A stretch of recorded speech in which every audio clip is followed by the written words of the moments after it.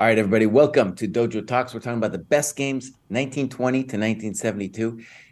We're pretending this is work, basically. We're trying to create model games databases for the Dojo training program. And so we said, hey, let's talk about the greatest games of all time to decide which games should be the games to memorize for the Dojo training program. There was some bitter fights in the last one, which was up to 1920. And 1920 is a pivotal year because that's when Lasker hands off the title. Dude didn't even want to play anybody. They were just like, I've had it so long, I'm done. You guys take it. Then it was still crushing fools after that. So we're going from then to basically 1972. We all know what happens in 1972. Very interesting break. And chess really does, it's a very interesting period. We could have broken it into 1920 to World War II. I feel like that's obviously a hinge point as well. In any case, this is a very big period with a lot of amazing games in here. We're going to fight bitterly. David's going to say something incredibly dumb, and I'm just going to have to swallow it. Kosia's going to have to swallow it too. It's just going to be like, what? In any case, that's what we're doing today, my friends. And we are going to, because we want to give some space for the games themselves, we are just going to say our picks from 10 to 6. And then we're going to look at each of our games from 5 to 1. So we have some time to talk about those. And I'm sure it will happen that if I say game 10 is X, somebody might have that in their top 5. So a lot of the games in the lower tier will end up being actually looked at later. So yeah, once again, for all you podcast listeners, this is like part 2 of our series. You're probably going to want to check this one out on YouTube if you actually want to see the games that we're talking about as we're ranking here. And let me just say my feeling for these shows, it's like our dojo training program is secondary to this. Like, this is really important. Like, this is an important part of chess culture. And I really want to make sure that we do these games and this period justice. And yeah, hopefully we don't upset too many hundreds of thousands of people like we did in previous shows where we rank stuff. We surely will, though. There's just too many good games. There's too many good games. Yeah. All right. Well, I have some criteria that I was thinking about, but I'll talk about it when we actually start the list. So let's get into it. Any more disclaimers? Go, Kostia, go. Give us your number 10, buddy. I'm starting? Sure. Okay. All right. Well then, let me just say a thing or two about how I went about this list. It was very hard. There's a lot of amazing players that have played in this time period, and they've had a lot of amazing games. I'm sure I'll probably leave some out. And in general, for this top 10 list, what I really wanted to do was just choose games that like made a huge impact on me growing up, that I remember learning about and studying, and games that I feel like were really influential. Obviously, the game has to be like super well played. I love Jesse's metric last year that it had to have become a cult classic. I think that's a cool way to look at chess games as well. So yeah, I really tried to pick just all of my favorite ever games. All right, so without any further ado, my number, yeah. And we talked about it before the show. There's a good chance we're going to be rearranging the order as we go through. But my number 10 for now is Botvinnik Capablanca, 1938. So this is a really famous game. I'm sure many people have seen this game. It's known as the Bishop A3 game, and this was played in a famous Avro tournament with a lot of like the world's best players: Botvinnik, Capablanca, Oiva. I think maybe Alekhine was there, and at this point, 1938, Capablanca is definitely like ending his reign as like a super player, and Botvinnik is like only just beginning. And it's an excellent game. I love it not just because of the combination, it's also just like this really well-played Nimzo, and Botvinnik builds up a center and accepts a bad bishop, but ends up proving that this Darksword Bishop is actually really strong, and then just wins a brilliant game against Capablanca, and it kind of like signaled, the beginning for me of a new era. Okay, so we got a long show, so I'll keep it short. It's my number 10. Okay, cool. I put as my number 10, Bogolyubov versus Alyekhin.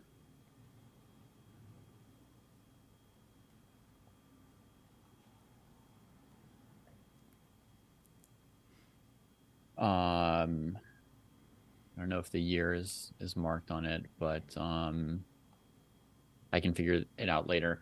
It's an epic game. We're not going to see it today, I don't think. But it's got a long period of maneuvering and a really cute combination where Alyekhin lets Bogolyubov play rook takes the rook on a8, rook takes the queen on d8, and rook takes the rook on f8. Like every single one of his heavy pieces gets captured in a row. And at the end of it, he's got a pawn that's threatening to promote on 2 squares because of the awkward knight. And so he gets a new queen at the end, and then eventually has to sack that queen as well to break through and win. The game is really epic from my perspective, and it has a strategic phase which is interesting, as well as a tactical phase that's kind of mind-boggling. And yeah, it's the kind of game which I think if you've played through it once, you'll never forget it. So it has that going for it. In terms of, let me just say something in terms of my overall criteria for this whole show. Sorry, just hit enter, David, so it goes in so we can see it. Okay, sorry. My brain is all over the place this week. Worries. But in terms of my criteria, we're using the title Greatest Games, and this is basically like favorite games for me. If I say like what the main criteria is on my list, it's just I'm putting games that are aesthetically appealing to me, which among other things usually means pretty good resistance from the player who loses, and usually means some surprising or unexpected ideas. So those are 2 sort of basic components to the games I picked. Cool. Okay, I guess it's my turn then. And I'll say my 3 criteria. Did the game make me cry? I know that sounds silly, but if it didn't, at some point in my chess development, did it make was it so beautiful that it caused an emotional reaction on my part? Generally, if it made me cry, it also spoke to some kind of deeper sense of the game that I'm getting turned onto while I'm viewing the game. And then with that, like, did it make me cry more than once? Does it have a resonance? Okay, that's number 1. Number 2, does the game connect with other people? So just in the same way I talked about in the last show, in the same way you have a book that can speak across centuries, you have games that can speak, in this case, across decades, or almost 100 years at this point, right? And when they connect with other people, and those people explain what they're feeling while viewing the game, and I can connect with them or share that sensibility, then right, that's another criteria for me. And in fact, what happens is you end up getting reminded of these games, because we're talking loads of great games here. It's very hard. There's like a common sense of memory about these games. And number 3 was the game played with gusto. Okay. I'm looking for somebody who played with some gusto. Edit. Right.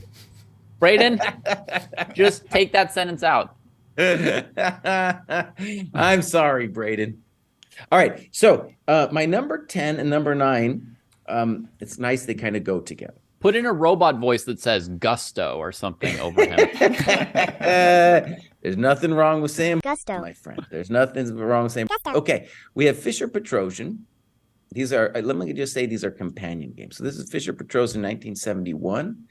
And then also Fischer Taimanov, also 1971. Mm-hmm. Okay, so these games defined what we've come now to think of as the Fisher Endgame. No one said it in that way at the time. And what I want to say briefly about this is it was so deep, the idea of the Fisher Endgame, that no one, that the six, like the people in the 70s, in the 80s, even the 90s, they didn't actually get it. Imagine that, like decades of players after it, this period of matches happened, they didn't actually get it. And one of the things about getting it is it's not just something you abstractly comprehend and say, oh yeah, oh, bishop's better, I get it. No, you have to be able to do it, right? You have to actually be able to prove it, and that's the hard part. And both of those games are next level in terms of proving what we're talking about. And both games have made me cry in terms of like, this is something beautiful. This is something I aspire to, maybe can only briefly touch, right, with my ability. But so, yeah, beautiful pair of games. And I'll leave it there. So let's clarify, Jesse, because Fischer played a couple of games against both Petrosian and Taimanov in 1971. The Petrosian game, that's the famous like knight takes d7 game where he gives up a really strong knight. Is that the one you're referring to? Thank you very much for clarifying. Right. And that game, also in our program, we have Simple Chess by Steen, goes over, has pretty interesting notes to that game. Actually, one of the things I'll say is interesting about the Steen notes, just to clarify what I'm talking about. So Steen likes this game as well, is interested in it, and Steen writing, I think like late 70s, doesn't get the bishop thing. He doesn't understand it yet. And it's almost like somebody later had to come along and say words like Fisher Endgame, because there was no words at the beginning. Right? There was no words to beginning like, oh, bishop and rook, that's a real thing. Let's talk about why. Right. So I'm sorry about that. We'll find a way to clarify this later. Yeah. Yeah. I know which games he means because they're both games that I've been looking at this week. Yeah. And I will say right now that Fischer Taimanov is my favorite of those two. And just because it's longer, right? I like a longer game. The Petrosian one, it's over before I can really start enjoying it. Well, no, that's not fair. I did enjoy it, but Taimanov gives you more. Right now, I didn't put it in my top 10, and that's something that I'm going to have to shuffle at the end, is I'm going to try to figure out a way to bump something and fit it in. So when we're rearranging at the end, I'm going to have to deal with Fischer Taimanov. But for now, I'll just keep presenting the games that I had planned to present. This is a Spassky Petrosian game. I don't know the best way to tell you what the game is without showing it. Toasted, do you want to just click through the game super fast or something? I'm not sure how else to tell. Yeah. Is it 1966 or which year is it? It is from 1966, and it's a game that Petrosian wins with black. Yeah, I know the game you're talking about. Against a Torre attack. You like this game too? Yeah. It was considered for me. let me put it into the our board. Okay, and while you do, I'll try and just say one or two things about what's phenomenal about this game to me. First of all, a lot of the games that I like are going to be games that I couldn't replicate a lot of the time, right? Are going to be games where it's just like, how do you do that? And how to play against some of these Londons and Torre attacks as black, more than just holding the balance, but how to create a game out of them is something which has often eluded me, or just consistently eluded me. This game, he castles queenside, and you get this opposite side attacking idea, but then it's blended with this idea of space. Like in the end, the way he wins this game, including with material sacrifices and pressure against the king and everything, but he basically slowly somehow squishes white off the board. Like he takes over space and limits the white pieces. And to me, this game is pure magic. Like you look at a point where, if you go way further ahead, there's a point where he's sacked and exchanged, and the pawns sort of come in contact with each other. I just wanted to say, this game is pretty well known for this c4 moment. Yeah. because Petrosian gives up the d4 square, which like strategically just looks horrendous. Obviously, you guys know this, but just for the audience. And then, but yeah, his genius is that number one, white has to stay defending the e-pawn, so he can't really use the d4 square. But even if he gets there, the knight just kind of looks pretty, and he's like completely blocked off the queen side. So Spassky has no attack there with this classic. Right. Wherever you push, I'll push past. Yeah. Okay, but yeah, keep going. I'm going to try to find that. So he plays sort of normal moves, building up like an attack, but then this exchange sack ends up being not to open lines, right? Now he's not opening lines. Instead, he's just dominating space. And then one thing that blows my mind is like, if you're the person with the extra exchange, the classic recipe is you break with e4 and you get your rooks into the game, right? And that Petrosian can just absorb this e-pawn, just let it sit there, not right. He just leaves d5, lets it get taken. That really, really blew my mind that he could just let white do that and the rooks would still never find purchase. Like, I couldn't have predicted or seen that coming with my sort of stereotypical way of playing chess. You know, it just makes you seem like a hack when you see this and and compare it with your gut reactions of what moves you would play as black. Okay, boss. Are you showing this game or not? This is your top five? What are we doing? We're always showing top five, buddy. What are you doing? Oh, well, it's been shown. It's just so beautiful, Jesse. There's a lot of beautiful games to look at. Come on. Yeah. Great game. I had it on my list, and then all these other games came up. I know. But it's literally like number 11 or 12 for me. Amazing game. I guess I'll go with my number 9, which is a game that I think will be familiar to most, because I also have Fischer Taimanov in my number 9 spot. Okay. I might end up changing it because the way Jesse talked about the game made me appreciate it even more. But I'm going to stick with my original list for now, and then we might flip them over. But yeah, I've got Fischer Taimanov. For me, this is like such an amazing game. Fischer, he shows like the power of the rook and bishop, but also just like the stages of that endgame is just like so well played. He like induces all these weaknesses.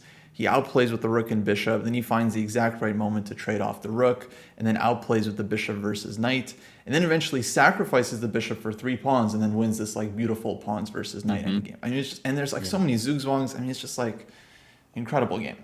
Okay. That's that epic element. Yeah. Not to mention, right, he does this during the 6-0 match, and it just shows how good he was. All right, and then my number 8 game is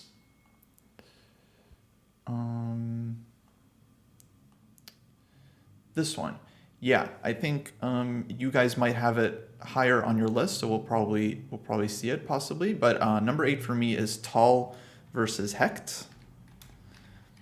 There's a lot of amazing Tal games, that I looked at this week. He's just like a genius. He's got a number of fantastic games. I really like this one. For anyone that doesn't ring an immediate bell, it's basically a very nice queen sacrifice. He sacrifices his queen on a4 in order to open up the center, and he just gets this like beautiful compensation with the minor pieces, ends up winning the queen back, and then has to like win this like very kind of small advantage endgame. So yeah, for me, this game represents like a lot of his other games, because obviously he just has so many brilliancies, and not every game in the top 10 can be a Tal game. So if everyone could just pretend like this game, is like is Mikhail Tal. Is receiving the award, for all the games, right? It's like, anyway, great game. This game's not on my list right now, though. Again, the shuffling period. It is my favorite of all the Tal games that I looked at this week, and I looked at 5 or 6 of them, and I think the reason is because there's this wonderful rook endgame as well as a dessert after the queen sack and the mad tactics and all that. Yeah, we'll take a look at this game. It. This game will come up later. We'll definitely look. All right. Cool. Okay, then it's on Um, David. then to me for number 8, here's a game that Kostya turned me on to. Um, Geller versus Ilva. I think it's from 53. Yeah. Yeah. Hmm. Um, this is a game. It's perhaps the shortest game on my list. Um, it has it has this blend of strategy and tactics that's kind of incredible and a little bit dizzying, and it also has a surprise move in it. Um, Very nice rook sacrifice and a counterattack.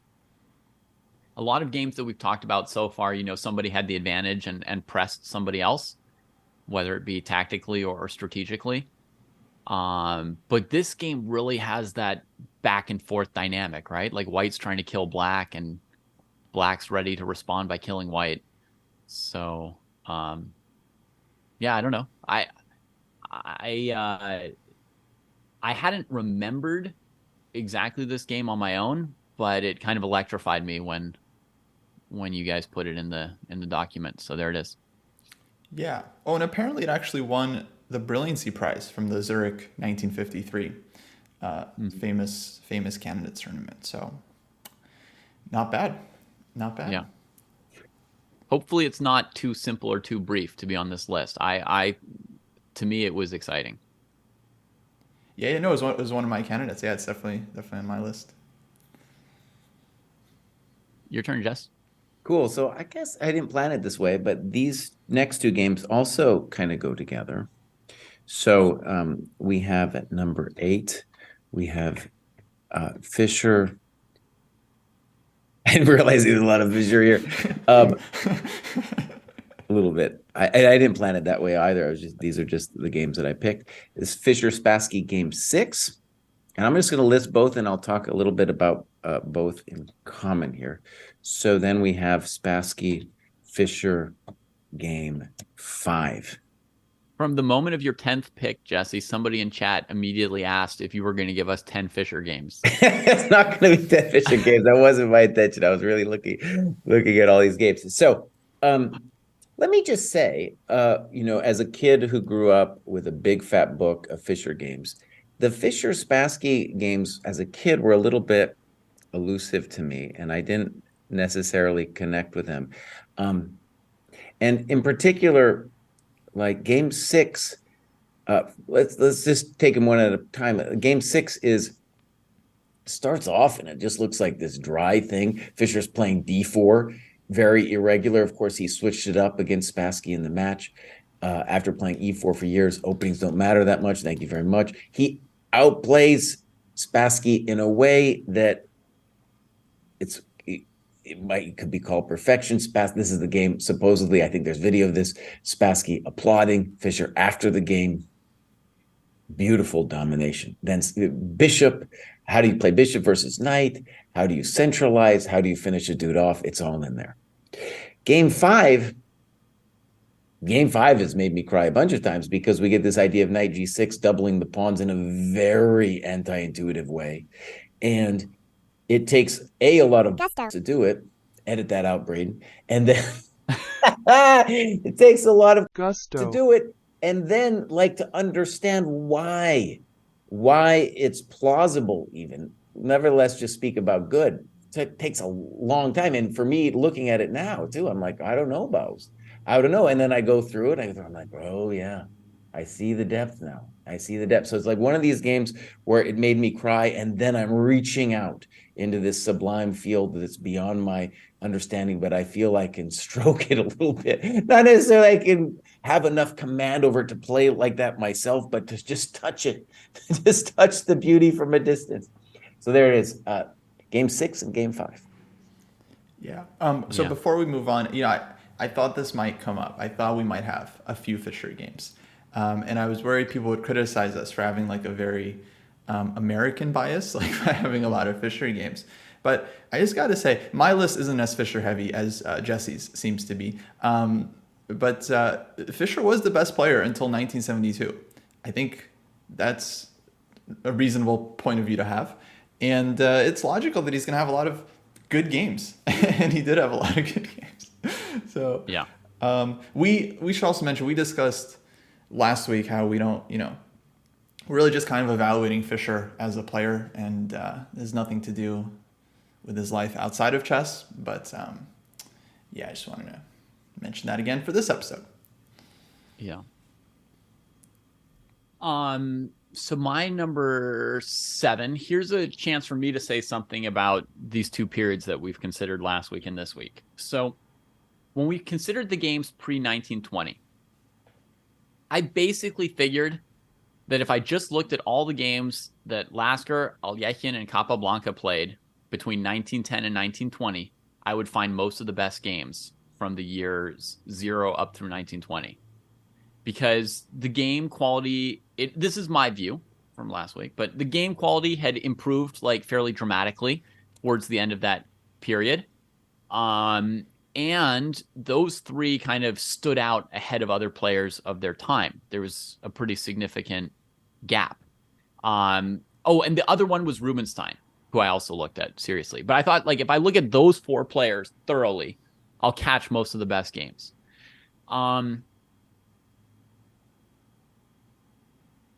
And of course, there were a couple other games that were in my mind from, earlier Romantic periods, and some games that you guys suggested too, but that I could really focus my efforts there. Now, when we consider the period 1921 to 1972, one of the thing is, even though Fischer is the best player and has multiple games on this list, you've got at least 20 players, maybe 40, who are creating just immortal works of art, that could bring a tear to Jesse's eyes, right? I mean, you've got a lot of people who are capable of playing just an incredible game. It's hard not to stack this with Fischer games because he was the best, but then it's also there's dozens of players who could each have a game on this list.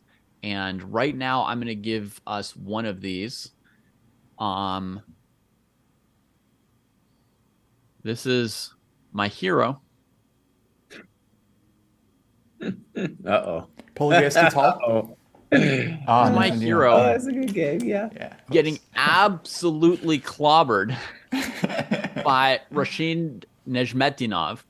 And I think one of the things that Poligevsky is quoted as having said after this game is like, I would trade my 7 strategic and positional wins against this guy for this one game that he beat me with, right? He'd give up 6 points in the tournament standings. Maybe his lifetime score against Nezhmetdinov was good, but he would give it all up for this one game. This game is featured in a really excellent Eric Schiller book that I got my hands on as a kid, in which he teaches you to analyze a chess game by just going through this one game and giving you tons of questions. Right? So he just gives you a suggestion, says, is this good or bad? Is this good or bad? Like, analyze this variation, put an evaluation on this thing here. And it's like a lab workbook, right? And he just like runs you through the paces of like doing all these things. By the time you've answered all his questions, you would have 50 pages of analysis written about one game. So I think I'm probably biased in favor of this game because of how much time I spent on it and how much attention, and that it's not just a game that was revolutionary for me, but it was an analytical practice that was revolutionary for me at the time when I did it. So it was very important in my chess development. It's probably, when I studied this game, it was the longest I'd ever studied any one game up to that point. But I think it's a fabulously rich and interesting game. So yeah, maybe describe it a bit. I mean, this is like a pretty insane like King's Indian game, right? Yeah, it's maybe technically an old Indian, right, but something like C4 D6, D4 E5 kind of deal.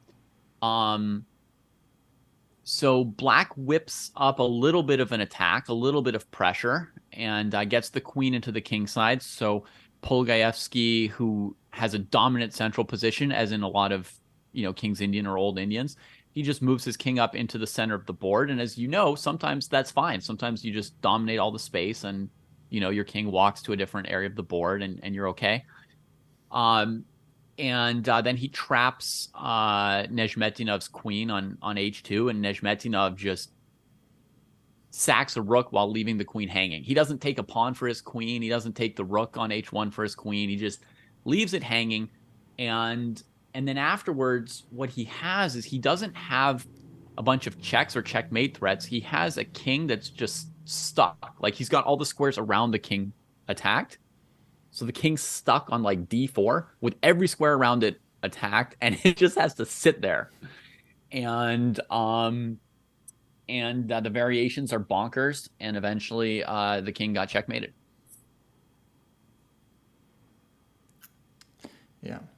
Yeah, sick game. Absolutely beautiful. Okay, well, shall we keep going? Let's see it, Kosti. What do you got? Okay, here we go. My number 7 pick. Oh, how about that? That's okay, quite a coincidence. Is a different game by the same player, Nezhmadinov Chernikov, which is perhaps Nezhmet's maybe most famous game that people, I would imagine, are familiar with. The year is 1962. It's called Nezhly Done on chessgames.com, which is very funny. And we'll cover this one. We'll cover it later, I'm sure. Yeah, I'll just say this is a game that's well known for Nezhmet's queen sacrifice. He sacrifices a queen for 2 minor pieces, gets pure positional compensation, and then just slowly outplays Chernikov start to finish. I don't even want to say outplays. Like, his position just plays himself, and it's just like a beautiful demonstration of the power of the pieces. But okay, I think we'll talk about it later. I'll go straight to my number 6 pick, which is Taimanov Najdorf, 1953. And I think someone in the chat just called me out for saying I'm going to pick this game, so well done. Yeah, and you guys were saying that Geller Oiva won the Brilliancy Prize, but my recollection was that one won the Brilliancy Prize. You might be right. I was just reading something that someone said in Twitch chat, so not the best source of information. But I don't know for sure. This game is really well known. This is a really well played King's Indian, but I gotta say, this game, the credit for this game, 100% belongs to Svetozar Gligorich, who's the true inventor of the Martel Plata variation. Because what happened just a few months before this game, Najdorf played white against Gligorich, and Gligorich basically invents like the King's Indian Martel Plata attack, like the famous Rook f7, Bishop f8, Rook g7 maneuver, the famous Knight h8, Knight f7 maneuver. Basically just comes up with this setup over the board, destroys Najdorf in really nice style. Najdorf, I mean, just a fantastic game. And then Najdorf's like, wow, great job. A few months later, plays like the exact same plan against Taimanov, and just wipes him off the board as well. So Gligorich is really the true genius that came up with this attacking setup. Nowadays, like these types of games are super mainstream. But of course, the Taimanov Najdorf game, I think, is deserves this spot over the Najdorf Gligorich game. Just my personal taste. But they can share the reward. I hope that's okay. Kosti, what's the King's Indian game from 1953 where black like sacks a queen and the white king walks up the G and H files? Oh shoot, I remember that game. That's the Kodov game. Yeah, Kodov was white, I think. No, against someone. Kodov was black. Maybe he was black. Yeah, I feel like Kodov was involved. Yeah. But yeah, that's a pretty cool one. All right, David, what do you got? Yeah. Buddy? Kotov Averbach, maybe. Yeah, that sounds right. Okay. My number 6 is one that's already mentioned here. So easy. Don't need to say too much. Fischer Spassky, game 6. Bishop versus knight, strategic game across the whole board. Nice opening prep, of course. And Jesse mentioned something earlier about the Fischer Spassky match, how it took him a little bit to really get into that match. I think the match is disorienting for almost everyone other than Fischer, because he played so many different strategic concepts. Like every single game, he's just bringing new strategic concepts. Spassky never. I think Spassky was confused. Like, it was hard to keep up because the guy's playing like different stuff every game, and you're switching gears nonstop. I think it's very, very challenging. I mean, and the guy's playing a different opening every game. And I think up to that point in history, there are not a lot of people playing tons of different openings. Like, basically, Fischer's, for example, somebody whose openings were pretty reliable before, up to 1971 or something, right? And a lot of people, they were E4 people or they were D4 people. You know, if Kariz and Geller played, you knew that they were going to play a Spanish. Like, you just knew people had their repertoires, right? Nowadays, in the modern days, you look around and there's very few players over 2,700 who have a set repertoire, right? Versus just sort of playing everything and studying things nonstop and hitting and running with different opening surprises and so forth. But Fischer, pre-chess base as well as pre-engines, managed to suddenly know how to play every single opening in the world at a world championship level, right? Like, there's knowing how to play an opening, and there's knowing how to play it at a super level, right? I mean, I could just sit down tomorrow and play the Queen's Gambit accepted as black, and I might play it better than a 1200 or better than a player from 1800, but there'd be a lot missing, right? And Fischer, he just comes out, he's playing every opening, and he's playing every single one at the top level in the world, and that had never been seen before. So I think I just wanted to say that about that match. It was like, it's crazy how many different tools and weapons he was a master at. So there we go. Yeah, I think that's an interesting point. It speaks to like this best games list in general, because obviously for the viewer, you have to have some kind of appreciation of the game. And a lot of times there are many moves which just go over our heads, right? So that, I think you put it well, like there's that whole match where you have games that are hard to understand. And then, of course, on this list, there are many games where, you know, they kind of go to the limits of human comprehension. And to be a fan of those moves, you at least have to have an inkling of what it's about. Yeah. Okay. I guess I get 2 in a row here with the snake system. Number 6. I have a feeling I might be alone in this one. This is a kind of amazing game. This is the only correspondence game I'm going to guess is on this list. This Estrine Bellina 1965. This is a 2 knights defense. Black wins. David would appreciate that it ends in a rook endgame. I do appreciate that about this game. This game really stunning for the, let's say, the open board tactics and attack that Berliner uses. Basically, you could say punishing the fried liver attack, but it's deeper than that. There's a lot going on. And let me just say, I'm not a fan of correspondence chess. Even before the computer, I disregarded it as a thing. But this game is like, oh man, it's like, if you wanted to argue for the merits of correspondence chess, I think that's like the game you would point to, right? Very fascinating game. And then number 5, and I guess Jesse, let me just say, I really consider this game strongly because I agree with you. I think it's an amazing game, and it's an amazing correspondence achievement too, because 1965, no engines, people analyzing by hand, right, obviously. But yeah, for me, it was just like, there's so many good games played over the board that I was like, all right, correspondence, separate category, just can't mix it in. That was Yeah. my feeling on that. I But kind of but did I the think same it's a thing, perfectly Jesse. valid pick. I thought the game was absolutely phenomenal. I love the C takes B6 move in the rook endgame, as well as the tactics at the start. But I just didn't know how to evaluate when someone's got 3 days for a move versus 3 minutes for a move. Like I wasn't sure Uh-huh. how to compare. Like the quality is obviously better than all the other games. Like, Well, I don't know about that. I don't. But anyways, okay. It's not obvious to me in any case. Yeah. I mean, I mean the game's incredible. I mean, it's played at Yeah. an unreal level. Yeah. But what if you gave Nejmadinov 3 days per move? Yeah. No, I don't know. Maybe he tried. It wasn't for him.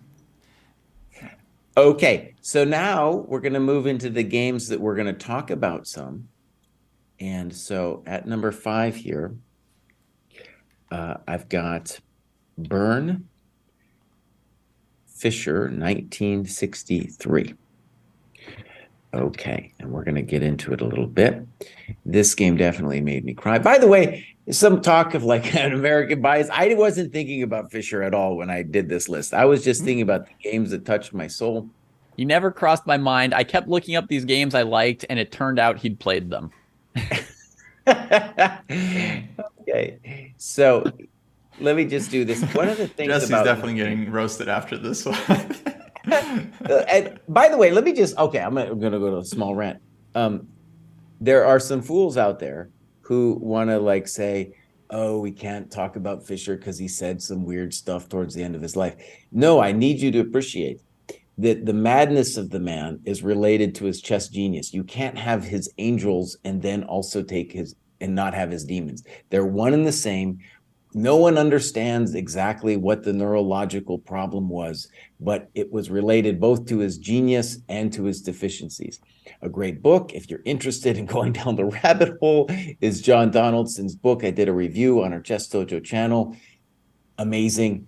And so I just want to say, you can't cancel the dude just because he said some weird stuff later. And I want to stress the weird stuff is related to the beautiful. Okay, here we go. Let me flip this board. Actually, Kosi, you might have to flip it. Oh, yeah. Mm-hmm.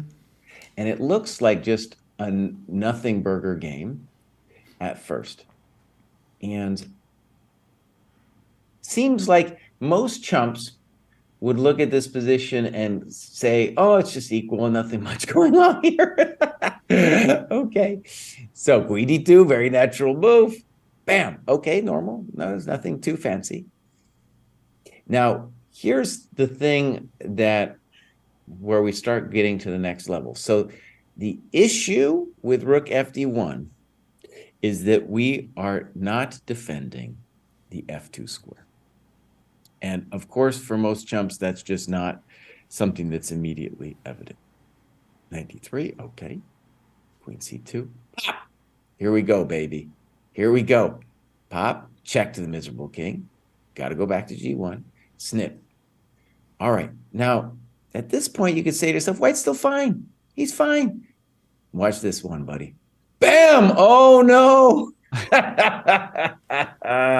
Oh, no. Now, at this point, I think, too, we need to pay homage to our last list with Rubinstein, or excuse me, Rote-Levy Rubinstein. Okay, because this game I feel has a lot in similarity to that. There you have the two bishops killing the white king. Here we're going to see it as well. Boom. Bishops are opening, my friends. Check to the miserable king. Oh no. Queen d7. It takes a lot of I guess I'm not allowed to say Gusto anymore, but this is Gusto. friend.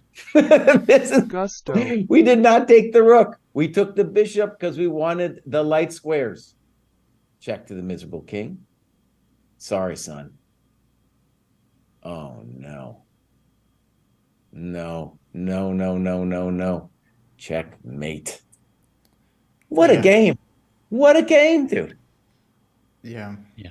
This is actually my favorite Fischer game. It's not on my list, unfortunately, because I just felt like there was just, I don't know, better games. I love this game. I think actually Byrne resigned after Queen d7. Yeah. In view of this variation that you just showed. Right. Yeah. Um, That and Fischer wanted to get to play. right, yeah, who wouldn't? And I think the story goes that the commentators were like, they thought Fischer resigned because he's like down material after Queen. They didn't realize like Rice just lost here, which is amazing to me.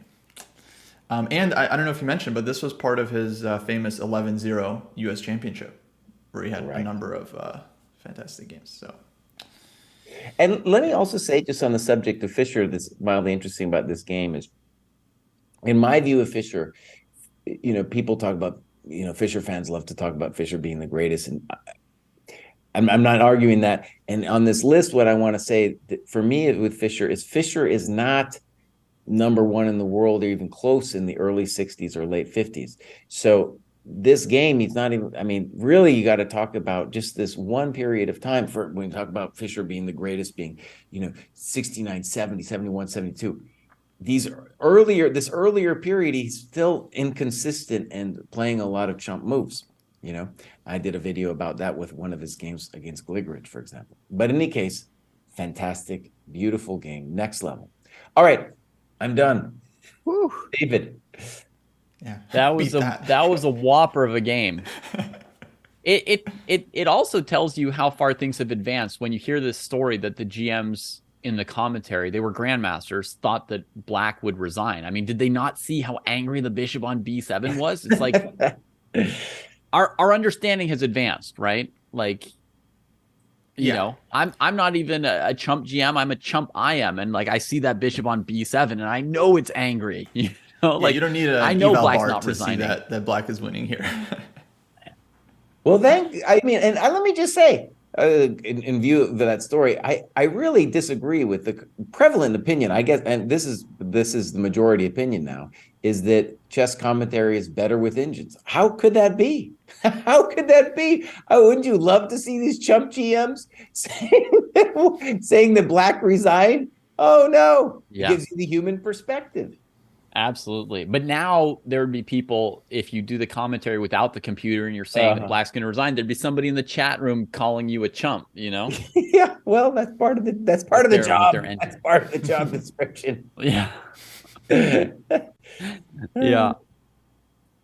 All right. My number 5 is probably not on your guys' lists. It's a pretty obscure game, I think. Mm-hmm. But I loved it. It's Ratmir Kolmov against David Bronstein. And you would think that David Bronstein would be one of the geniuses from this era who would get in to our list as somebody, on the winning side of one of these games. He's not. Ratmir Kolmov is going to take this game. And it's an open Sicilian. And Kostya, can you just take us to move 15 with the F pawn on F6? Yeah, actually, I think you have control, so you just did it. I have control? All right, I'll do it. So here we get a typical, rush between G5 and B4. Kings are on opposite sides. Everybody's attacking everybody. By its nature, an open Sicilian of this kind is going to be tactical, right? So if you ever win a game in one of these positions, you're pretty much going to look like a genius. Every time you lose, your opponent's going to kind of look like a genius. That sort of happens a little bit. Okay. So let me show you. First of all, takes here. He's threatening. I mean, he's leaving the knight on c3 hanging. He's not threatening checkmate because of knight g6, but he's threatening to take the bishop, going after the dark squares. Anyway, Black takes it. That's a good defensive piece. Rook check here. Queen comes in. Queen e7. All right. Just try and guess White's next move. I mean, unless you've already seen it. I looked at this game this morning. Wait. Yeah, I remember. It is a good move.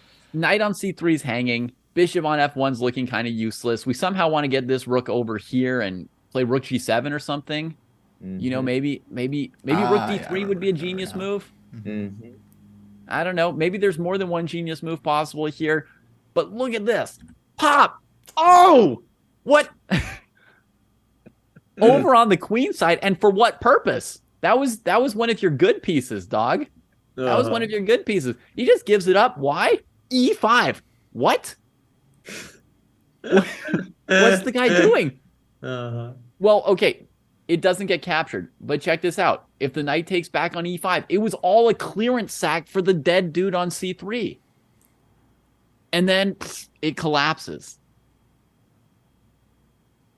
So in the game, Bronstein sees it coming.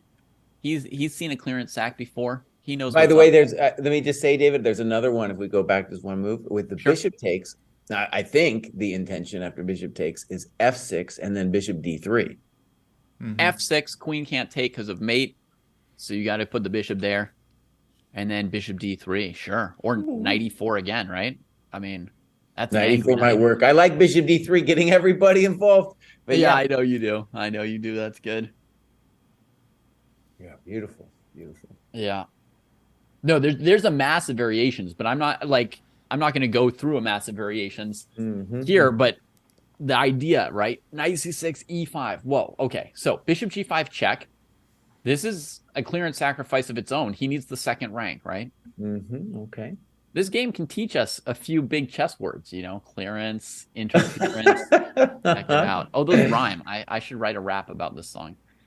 So f6, allowing some communication in black's position to defend the king, right? And that's like one of the most classic defensive tactics in all of chess is moving your f pawn so your pieces can get to your king.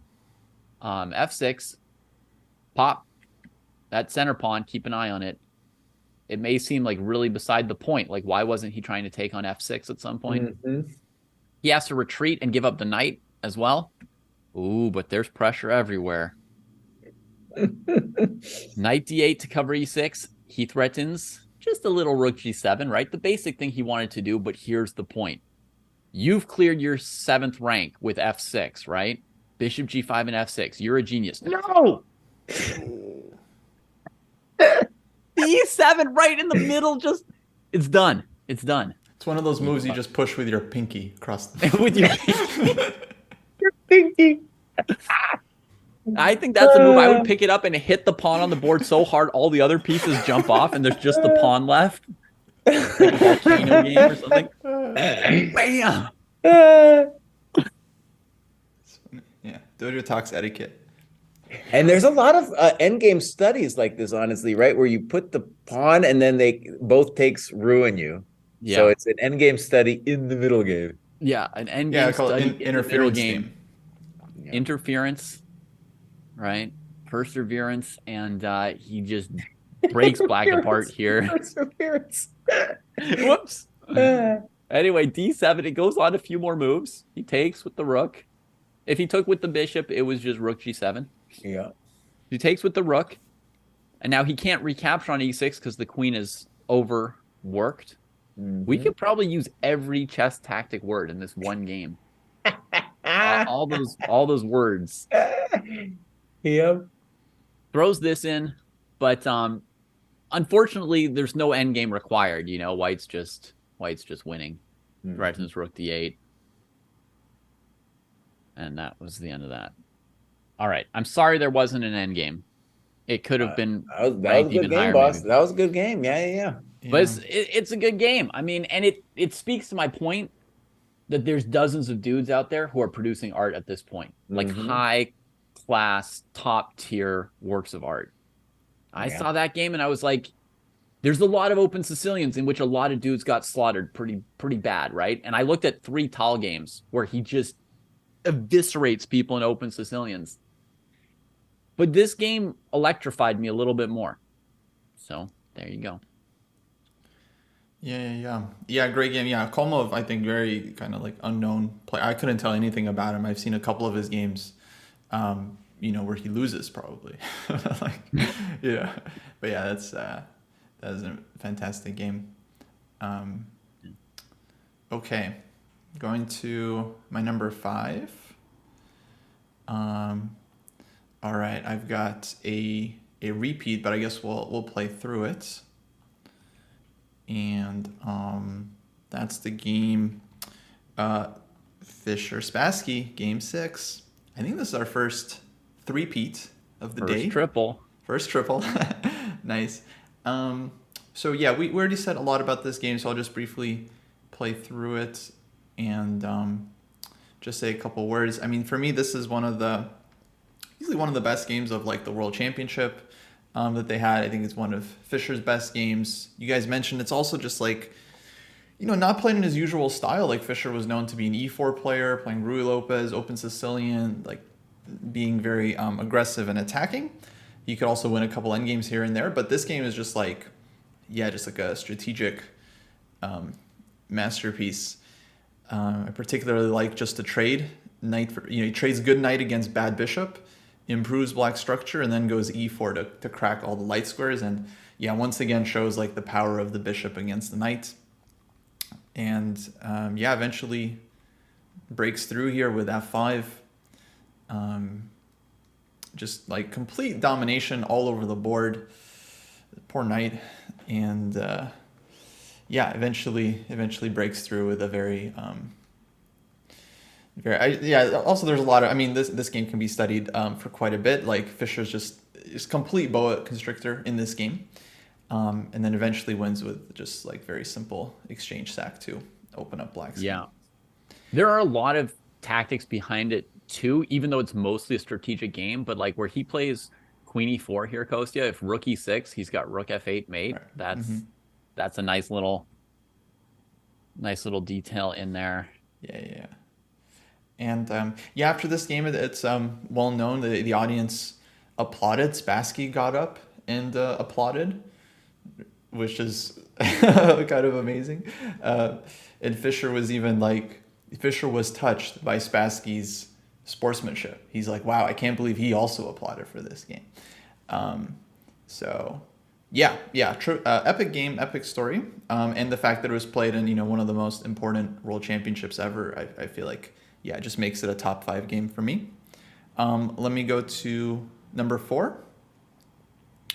Yeah. I think it's another repeat. But this game for me is really cool. It's the game Geller-Oive 1953. Okay. This was on David's list at number 8. Let me find it here.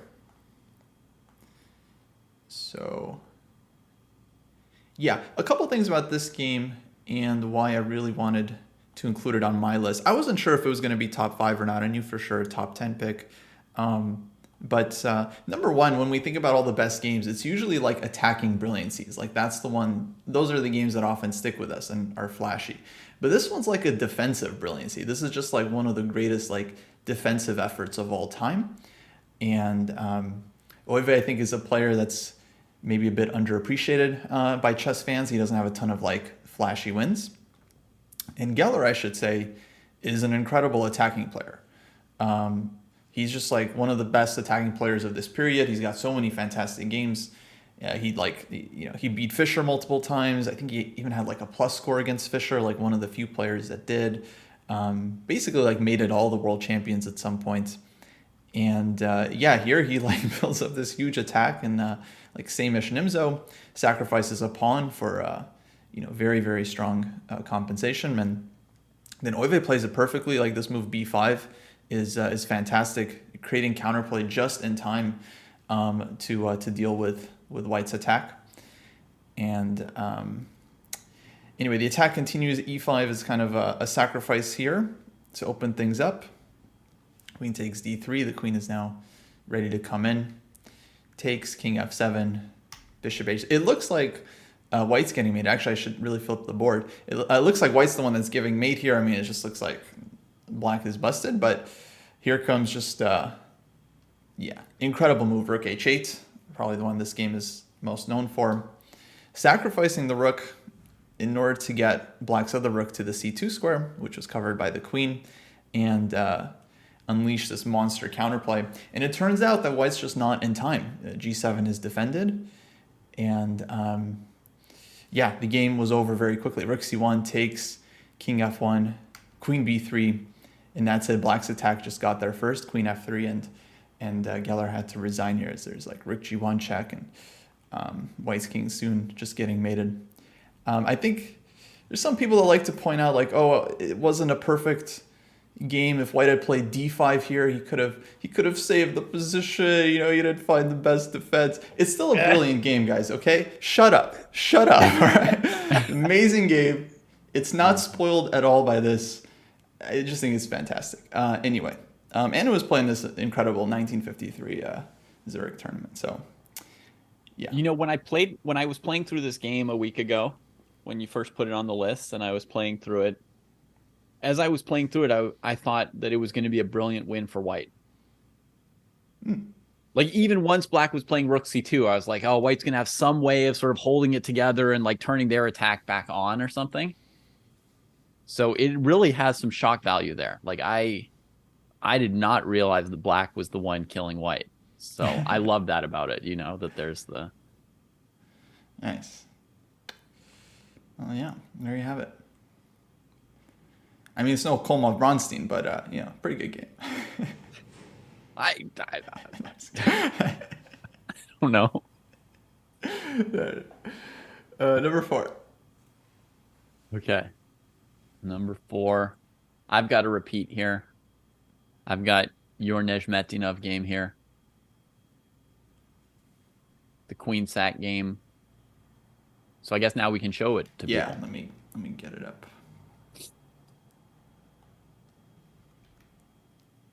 All right. So a variation of the accelerated dragon that's well known now, but was, you know, newer then, but also somewhat known. In this position here, black plays bishop f6 to parry a possible threat of bishop g5. Defending e7 is one of the toughest tasks for black in this particular line. You don't want to play e6 and weaken your dark squares, but the square is very hard to defend against knight d5 and bishop g5 otherwise. There's a brilliant Eugene Perelstein game where he plays a5, rook a6, rook e6 after trading off the bishop on b3 and just covers his e-pawn with the rook on that weird square.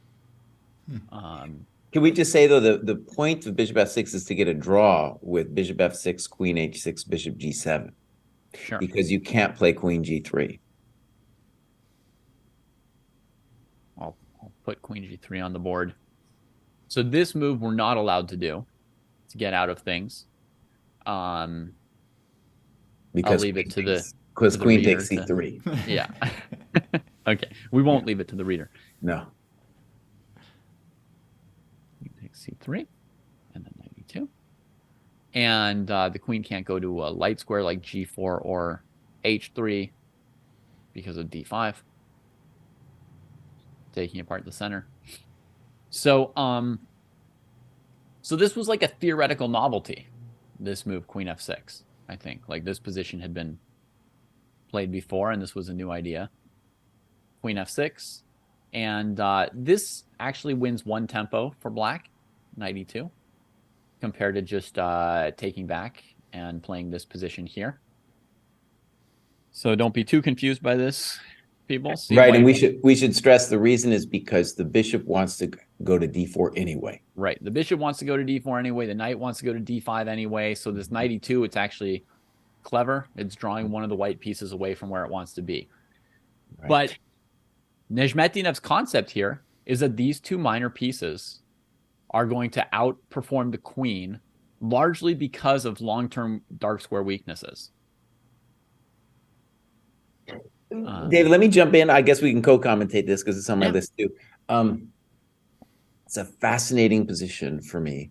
And one, I was lucky enough to look at a lot with human eyes before I turned on the computer. And I've also looked at it before the computer with a bunch of students as well. And a really fascinating question to ask people is, and yourself, what do you think the evaluation is here? And most people, at least at first glance, don't believe in the white position. If at most they'll say, well, white has compensation. Mm-hmm. And the interesting thing, and stunning to me even now, is that I think it's actually over. I think it's actually over.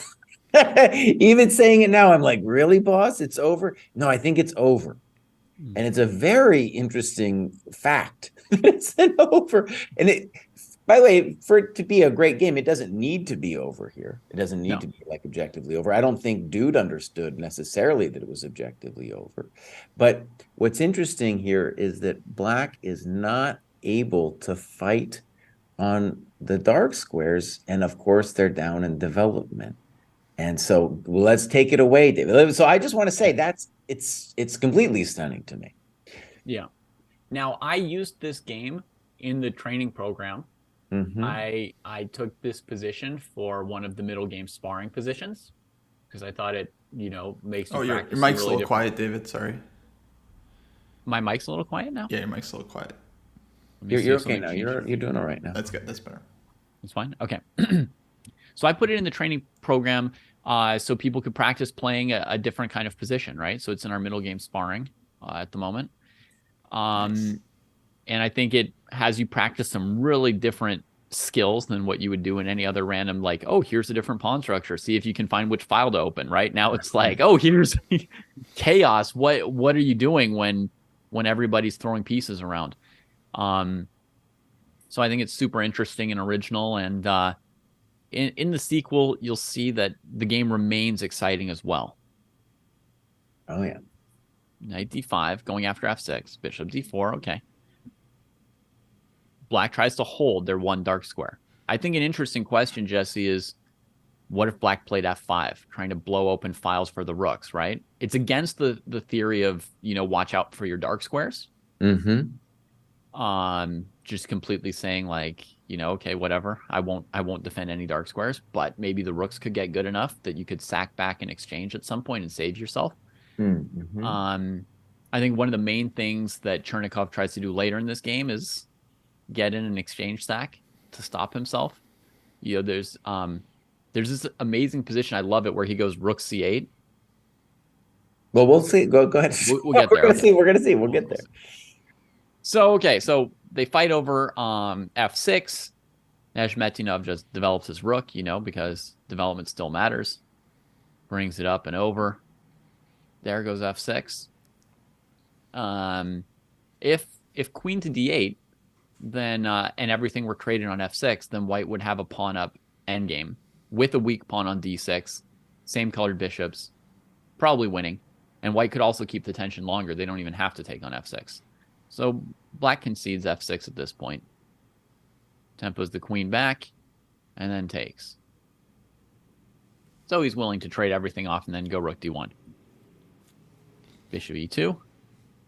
Knight h7. Let's just stress briefly the point of bishop e2 is that the rook on f1 is not part of the attack, but the rook on f3 is. Right. So it's not like spending 2 moves to take a rook instead of 1. It's eliminating an attacker. Right. So Neshmetinov already has plans for the attacker, discovered check, and this move was not played in the game, but folks should know this pattern here. Are you sure about that one, Baus? Because we have bishop h5. Oh my goodness. I blundered that when I looked over the game. So it's rook f7? Rook f7 looks good. And then what? Oh my god. Bishop e6 is not made, or Sure, but I mean he's still playing with 2 pieces against the queen. He doesn't have checkmate yet. On bishop here, it's going to be g5 and h4. It's going to keep going. Holy moly. yeah. Yeah, so let's just say that's an interesting variation that dude had to figure out with knight h7. Black probably did not believe it. Yeah. Wow. I mean, the other thing is, like, he might have just gone here and played g4. I don't know. Negative. Negative? Negative. Okay. It's mind-boggling. In any case, it's mind-boggling, right? Like, he had to calculate some heavy stuff. It's not like he just walked over black with his pieces. Mm-hmm. King g8. Rook came over here. Rook e5. So if bishop f1,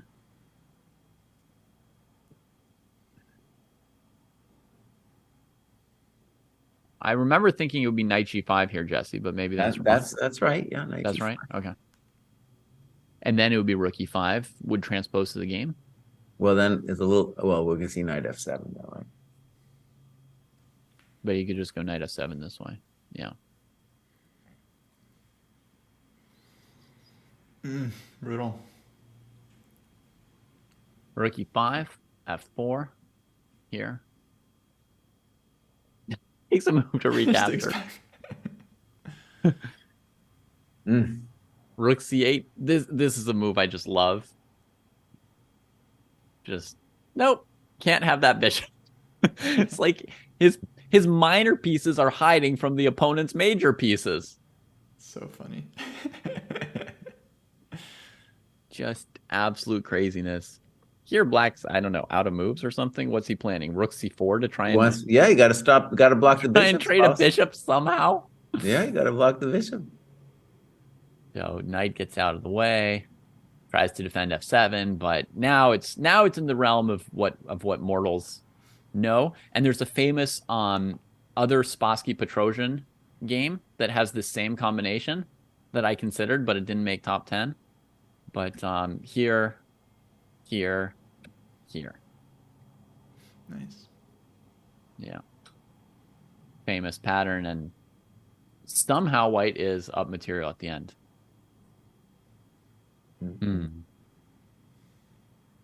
Bishop and knight versus rook, and black resigned. I mean, what to add to those moves? I'll say a couple words about it later too. Okay. All right.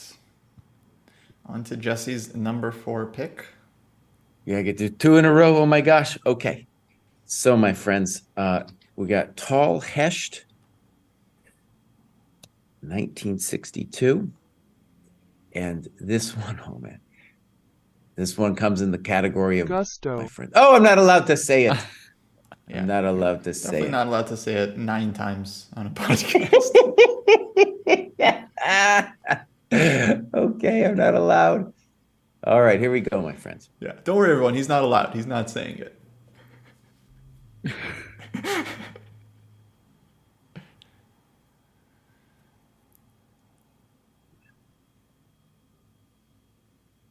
We're going to start here.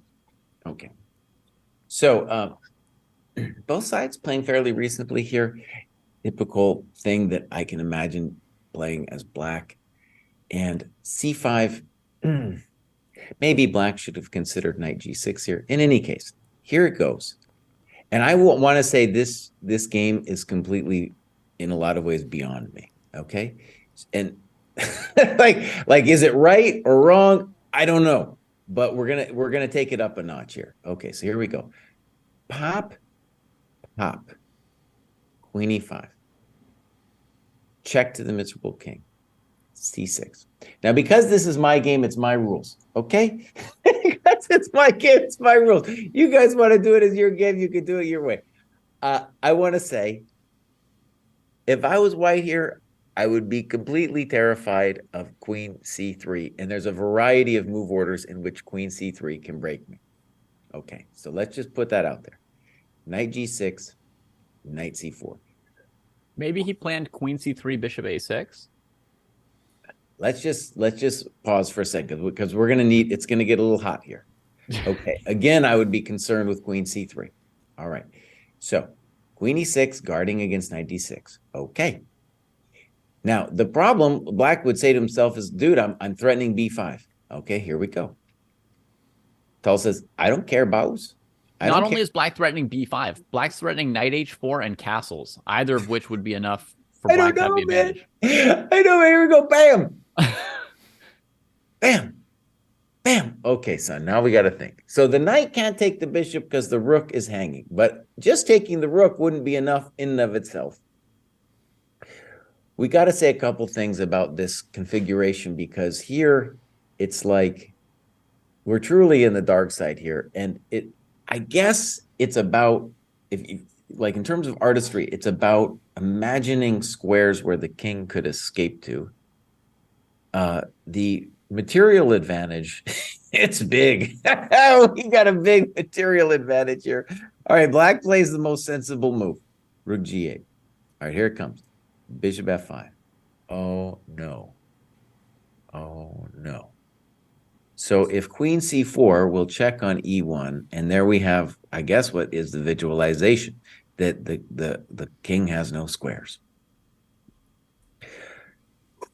And let me just say, even queen c4, I want to just do this game. I don't want to go deep. I just want to say, like, let's just let it roll over you, my friend, and then we'll take it from there.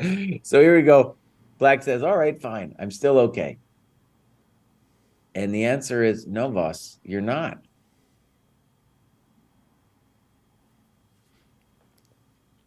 And I think Black is lost, dude.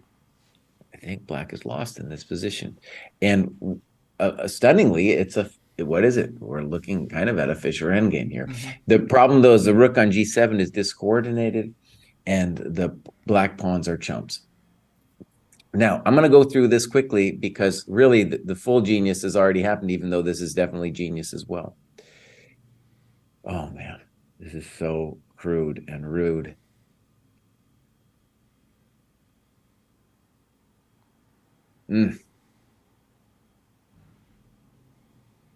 And here we're going to say this is technically winning because we have the connected passed pawns. We still have to do some work, but the main job here is done. So this game, in terms of like visualization, gusto, somehow it's more appropriate if you say it in Spanish than in English. And like, so let's just do a couple moves here. So we got c5, mildly comprehensible, though, like understanding this dynamic is you have to have some courage. Now, queen a4, Yeah. not my first move. I'm Yeah. terrible. Not an obvious follow. I'm yeah. And then okay, so you get him to c6, and then so if we're gonna we're talking about visualization, it's like, okay, well, in return for my queen being a little weird, I'm getting the d6 square.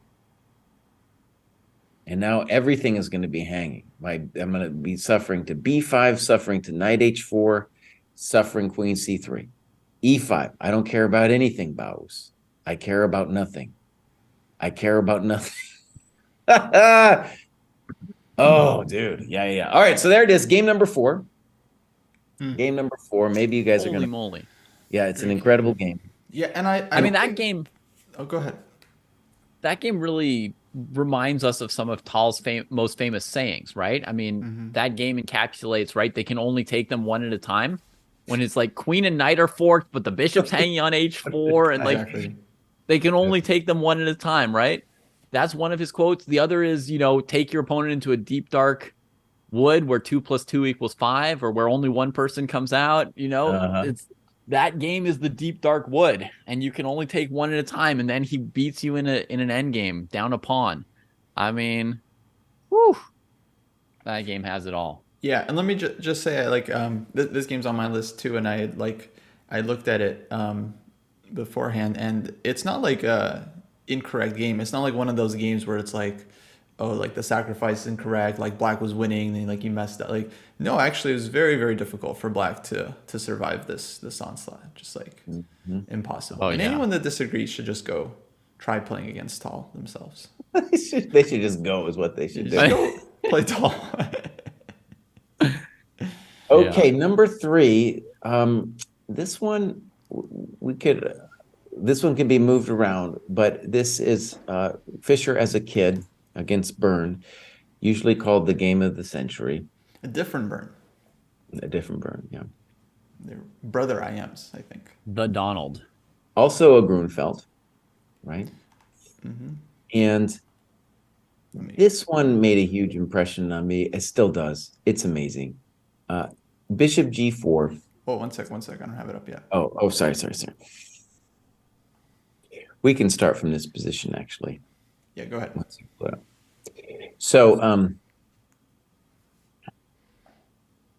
in both of these Byrne games, white makes, let's say, a slight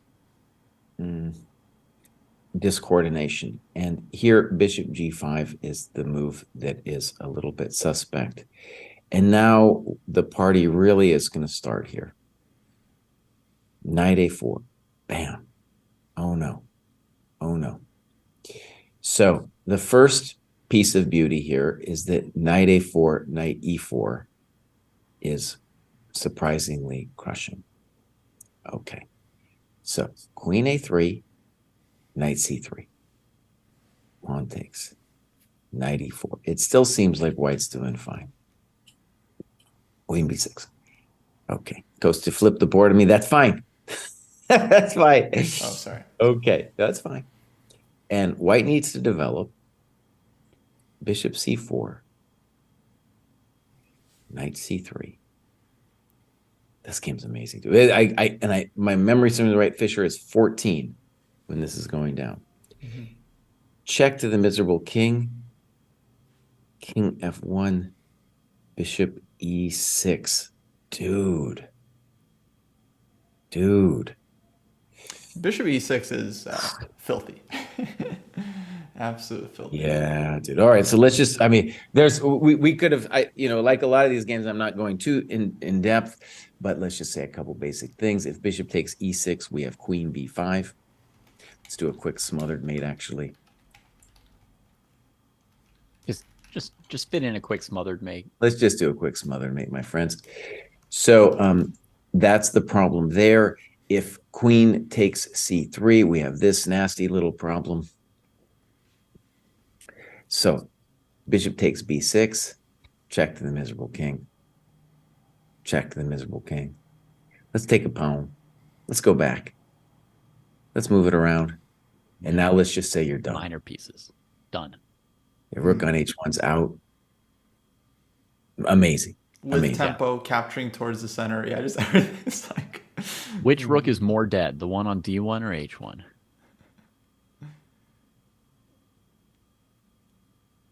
Bro, we're not in a hurry here.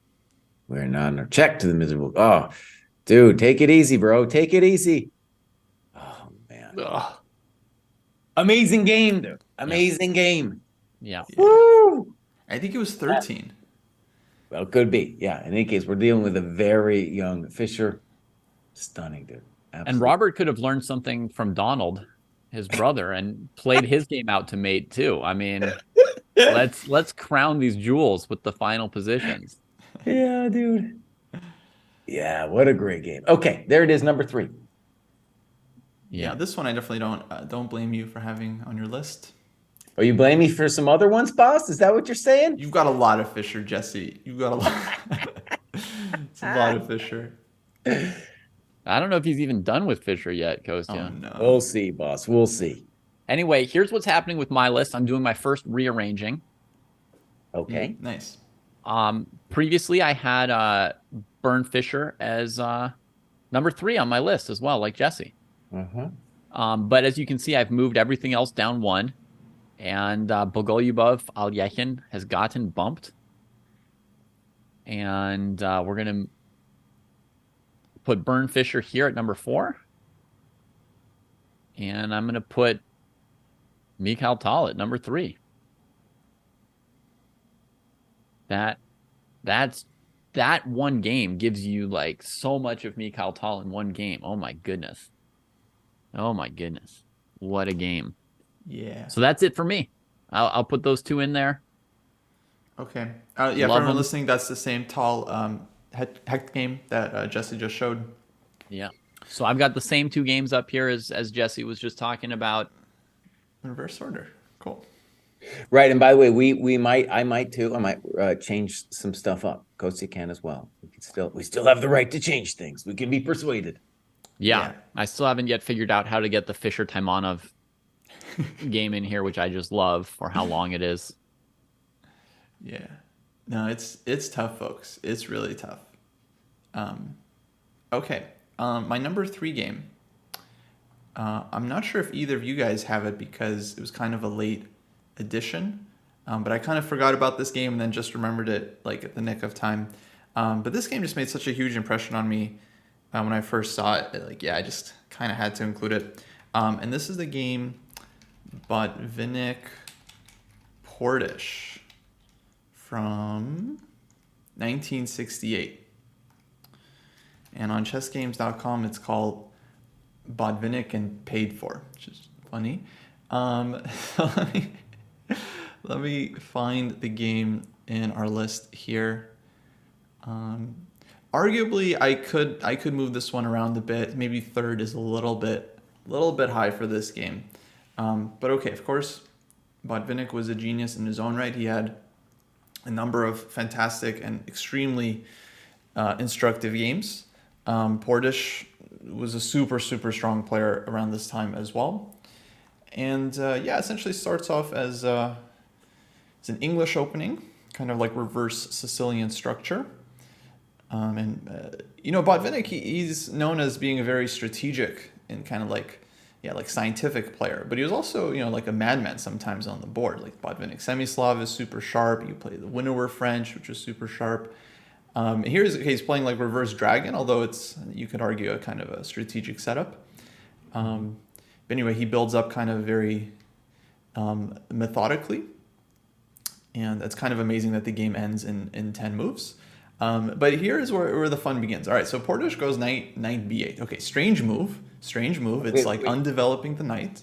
Oh, I'm sorry. I'm not playing through the game. Excuse me. Yeah. What are you doing, Bob? Let me...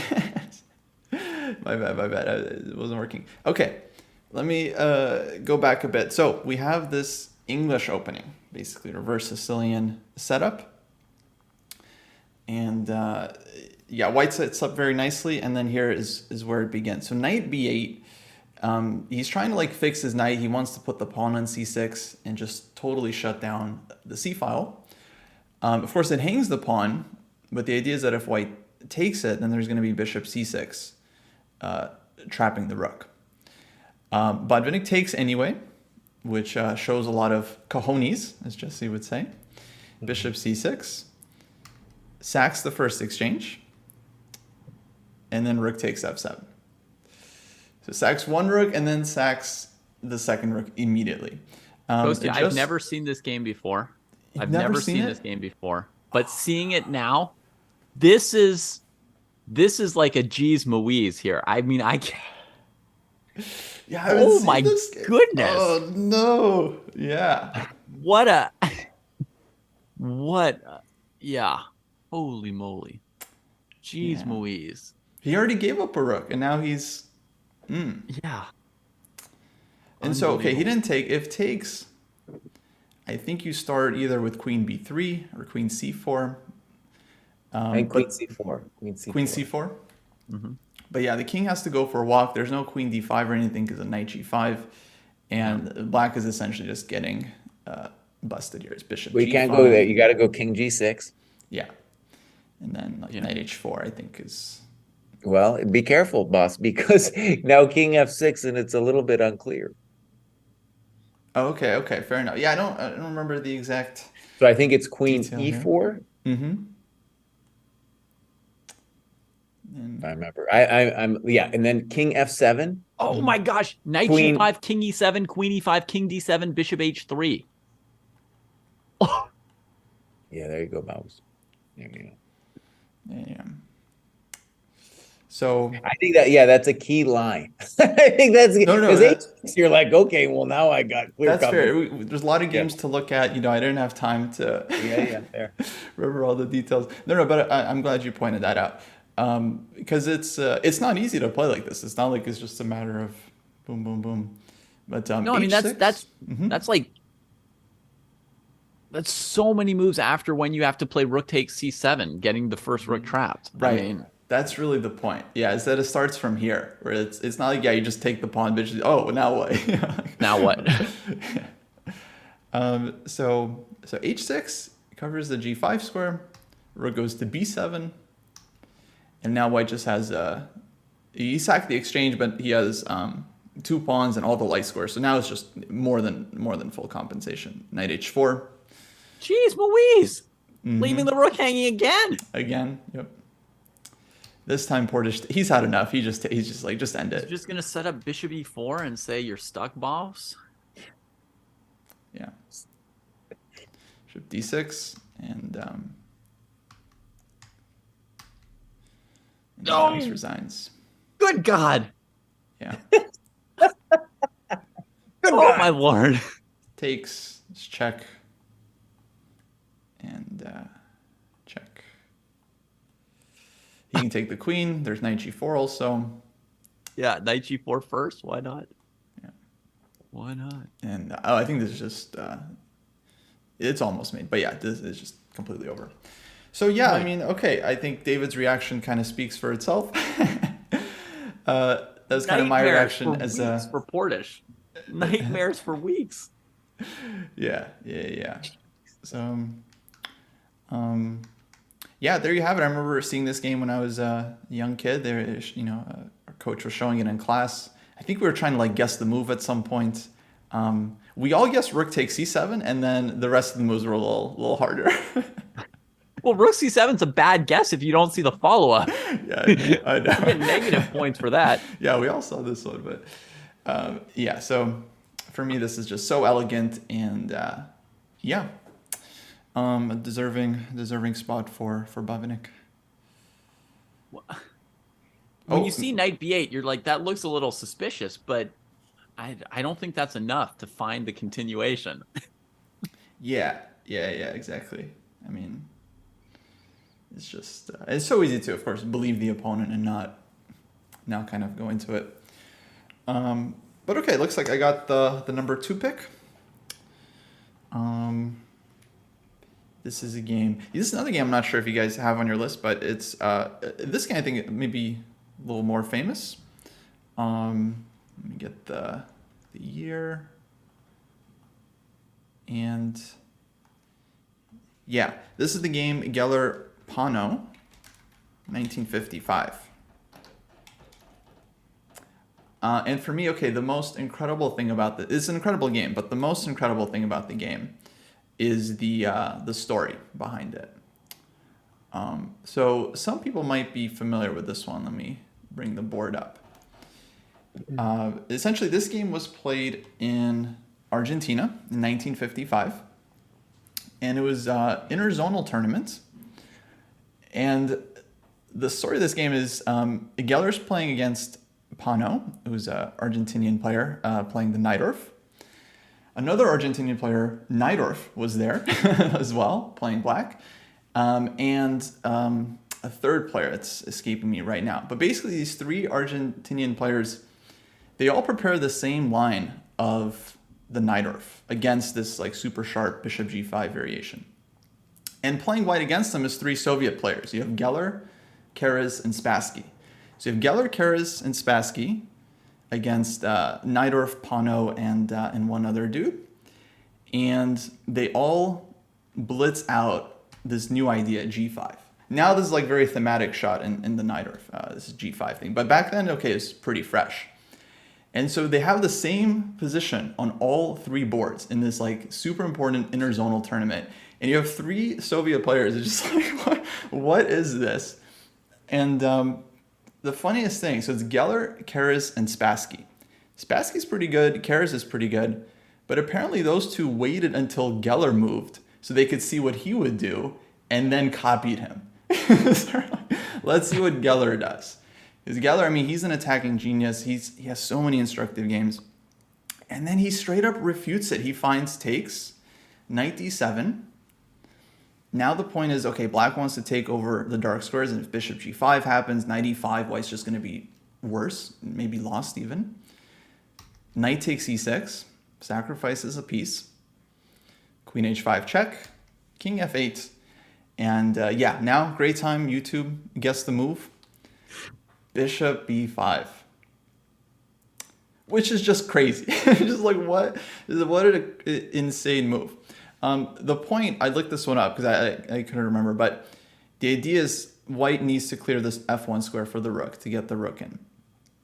But the main idea is that, let's say black goes king g7 here, rook f1, or maybe castles, knight e5. White's idea would be bishop to g3, threatening to take and coming with mate. And now if black could play knight d7 or knight c6 here, which black could if the bishop was literally on any other square, black would be fine. But the fact that the bishop is on b5 is super important. Is now knight c6, white just takes it. Same on knight d7, then takes here, and it's going to be mate. Yeah. So I played bishop c4 as white once, and so black could play knight e5, knight c6, and I lost. There was just nothing to do. You have to play bishop b5. So bishop e5, I mean, like, yeah, finds this over the board, you know, and I think, yeah, all 3 games continued this way. They're like, wow, Geller, great idea. And they all won. Geller, I think, wins in nice fashion here, hunting the king down. And I mean, yeah, just like fantastic game if you just saw it, as is. But just the fact that it was like prepared and it's like on 3 important boards, and yeah, it's kind of like this era's equivalent of the Capablanca Marshall game, where Marshall prepares the Marshall Gambit for years and years, and then Capablanca defeats it over the board. So yeah, number 2 game for me, just incredible all around effort here. Plus, he scored 3 points. Yeah, one player just scored 3 points for a single game. That's before amazing. the whole soccer scoring system got introduced 50 years later. Yeah. Wow. Okay, there you have it. Nice. There's just way too many games, folks. I mean, like, I was reminded when you showed that other game, I was reminded of the Averbach Kotov game. I've played over it in the background while Jesse was talking about something. And that game also was like, whoa. Let's see what I've got for number 2 at the moment. I have number 2. Nope, not there. Got so many games open all over the place. Only thing you had to do, Bruce, was be ready with your own game. Yeah. Oh, it's just a repeat. That's easy. Oh, I saw it highlighted. You guys might be shocked by this. No. Maybe I'm unevolved to pick a game that's 20, 30 years older than some of Fisher's games. But the Botvinnik Kappa game, did you show the whole game yet, Kostya? I don't think I showed any of it. We show it now in that case. Yeah, let me get to it. This game's incredible to me. And one of the things can I just jump ahead to a certain point to make my biggest point about the game? Is that all right? Yeah. Okay. So I just want to go it's your game. This point here. It's your game, boss. Rookie 8. Okay. This position here, okay? So White has sacrificed the queen side, shall we say. They sacrificed the B3 outpost. He sacrificed the A4 pawn in order to play, E5, F4, F5, with the kingside attack. But, Capablanca saw the danger coming, and he plays F5 himself right before White can play F5. All right? He plays F5 himself. So he doesn't just get steamrolled, right? Like, it's not like a locked position where you just walk 2 pieces to G7 and the opponent has no piece to defend, right? He puts up a defense. The E file gets opened. So White's looking to attack on the F file now with F5. So he trades him, brings him to the E file, and he says, yeah, let's just take all the rooks off. How are you going to checkmate me, dog? Right? Like, you've got this terrible bishop on B2, a knight on G3 that's still under the influence of a dominator on G6, and we're taking all the rooks off. So what gives? This move here is phenomenal. And there's a term from Go, which is Aji. And to me, this game shows that Aji does exist in chess. And so in Go, the idea of Aji is that you can have some stones that have been encircled, and no matter what you do with them, they'll be captured. Like, they can't make 2 eyes. They can't escape to another group. They've been sort of surrounded, but not yet taken off the board. Okay. But the idea of Aji is that while they're still there, they're still providing some tactical influence. In other words, you could have some dead pieces that are still doing a little something for you before they die. I don't know if you guys know the Vaishela Grav Rook H8, Rook H7 game. That's a modern game. Yeah, it's penciled in for next week. That's an insane game with a dead piece, right? Yeah. Like, just an absolutely dead piece. So what's interesting to me here about this concept is this, like, E6 pawn, right? He creates this isolated E6 pawn, which at first glance looks weak, right? I mean, it looks like Black's queen, knight, and king are all in position to round up that pawn. And how is White defending that pawn? The bishop can't do it. The knight on G3 is completely dead, right? He just gave up on challenging G6 for that knight. I mean, it really looks like white's position is kind of dead at this point. And you could imagine give black a move or two, put their queen on e7 or their queen on d6, king on e7, and you're done. They wrap up the pawn and you go home. So the concept that he was going to deal with Capablanca draining the life out of the game with this move here, which is so dynamic, is just phenomenal. And now he takes this e-pawn. Here, I think with queen f4, very, very nice move. Black had to spend a move defending the knight. So we'll just take it from here, even though the strategic lead up in the game is all very interesting. But we'll take it from here. He's threatening maybe queen c7, maybe queen b8 as kind of ideas in this position, right? And black plays queen e8, which leaves c7 open. A big question is, what about queen c6, right? Instead of queen e8. And here, I think the concept is to bring the knight to f5 check. And if takes, you check, right? Your queen gets in, and this is all over. The queen's enough to escort the pawn home. Whether the king goes to e8 or g8, same kind of deal. The pawn just goes. The king goes to the back rank. First of all, no g8 because of knight e7. So if the king goes like here, I was thinking now queen b8, but now I'm seeing queen I'm not e5 100% maybe? sure of it. Queen, so queen maybe just B8's queen fine. e5 is better. Both are good, actually. I remember yesterday I thought maybe queen b8, but this might be simpler right here. Queen b8 is. Oh, I see. Okay, yeah, you're right. Yeah, queen b8, queen e8 now I'm not sure about. But this move, yeah, would do it. So queen f4. So the queen came to e8. He plays queen e5 here because the queen can block on g6. If you go knight f5, it doesn't work. So he goes here. Queen e7. Blockading the e-pawn. Here's the move that the game is famous for. But to me, the rook e6 is just the concept a couple moves before at that level that he's going to play this position is fantastic. The game also, obviously at this point, you guys can see that there's the concept of letting your opponent have an outpost and then making it not matter by playing elsewhere, right? The idea of and often now when you see a potential outpost, you ask yourself, well, but can the opponent sort of move away from it?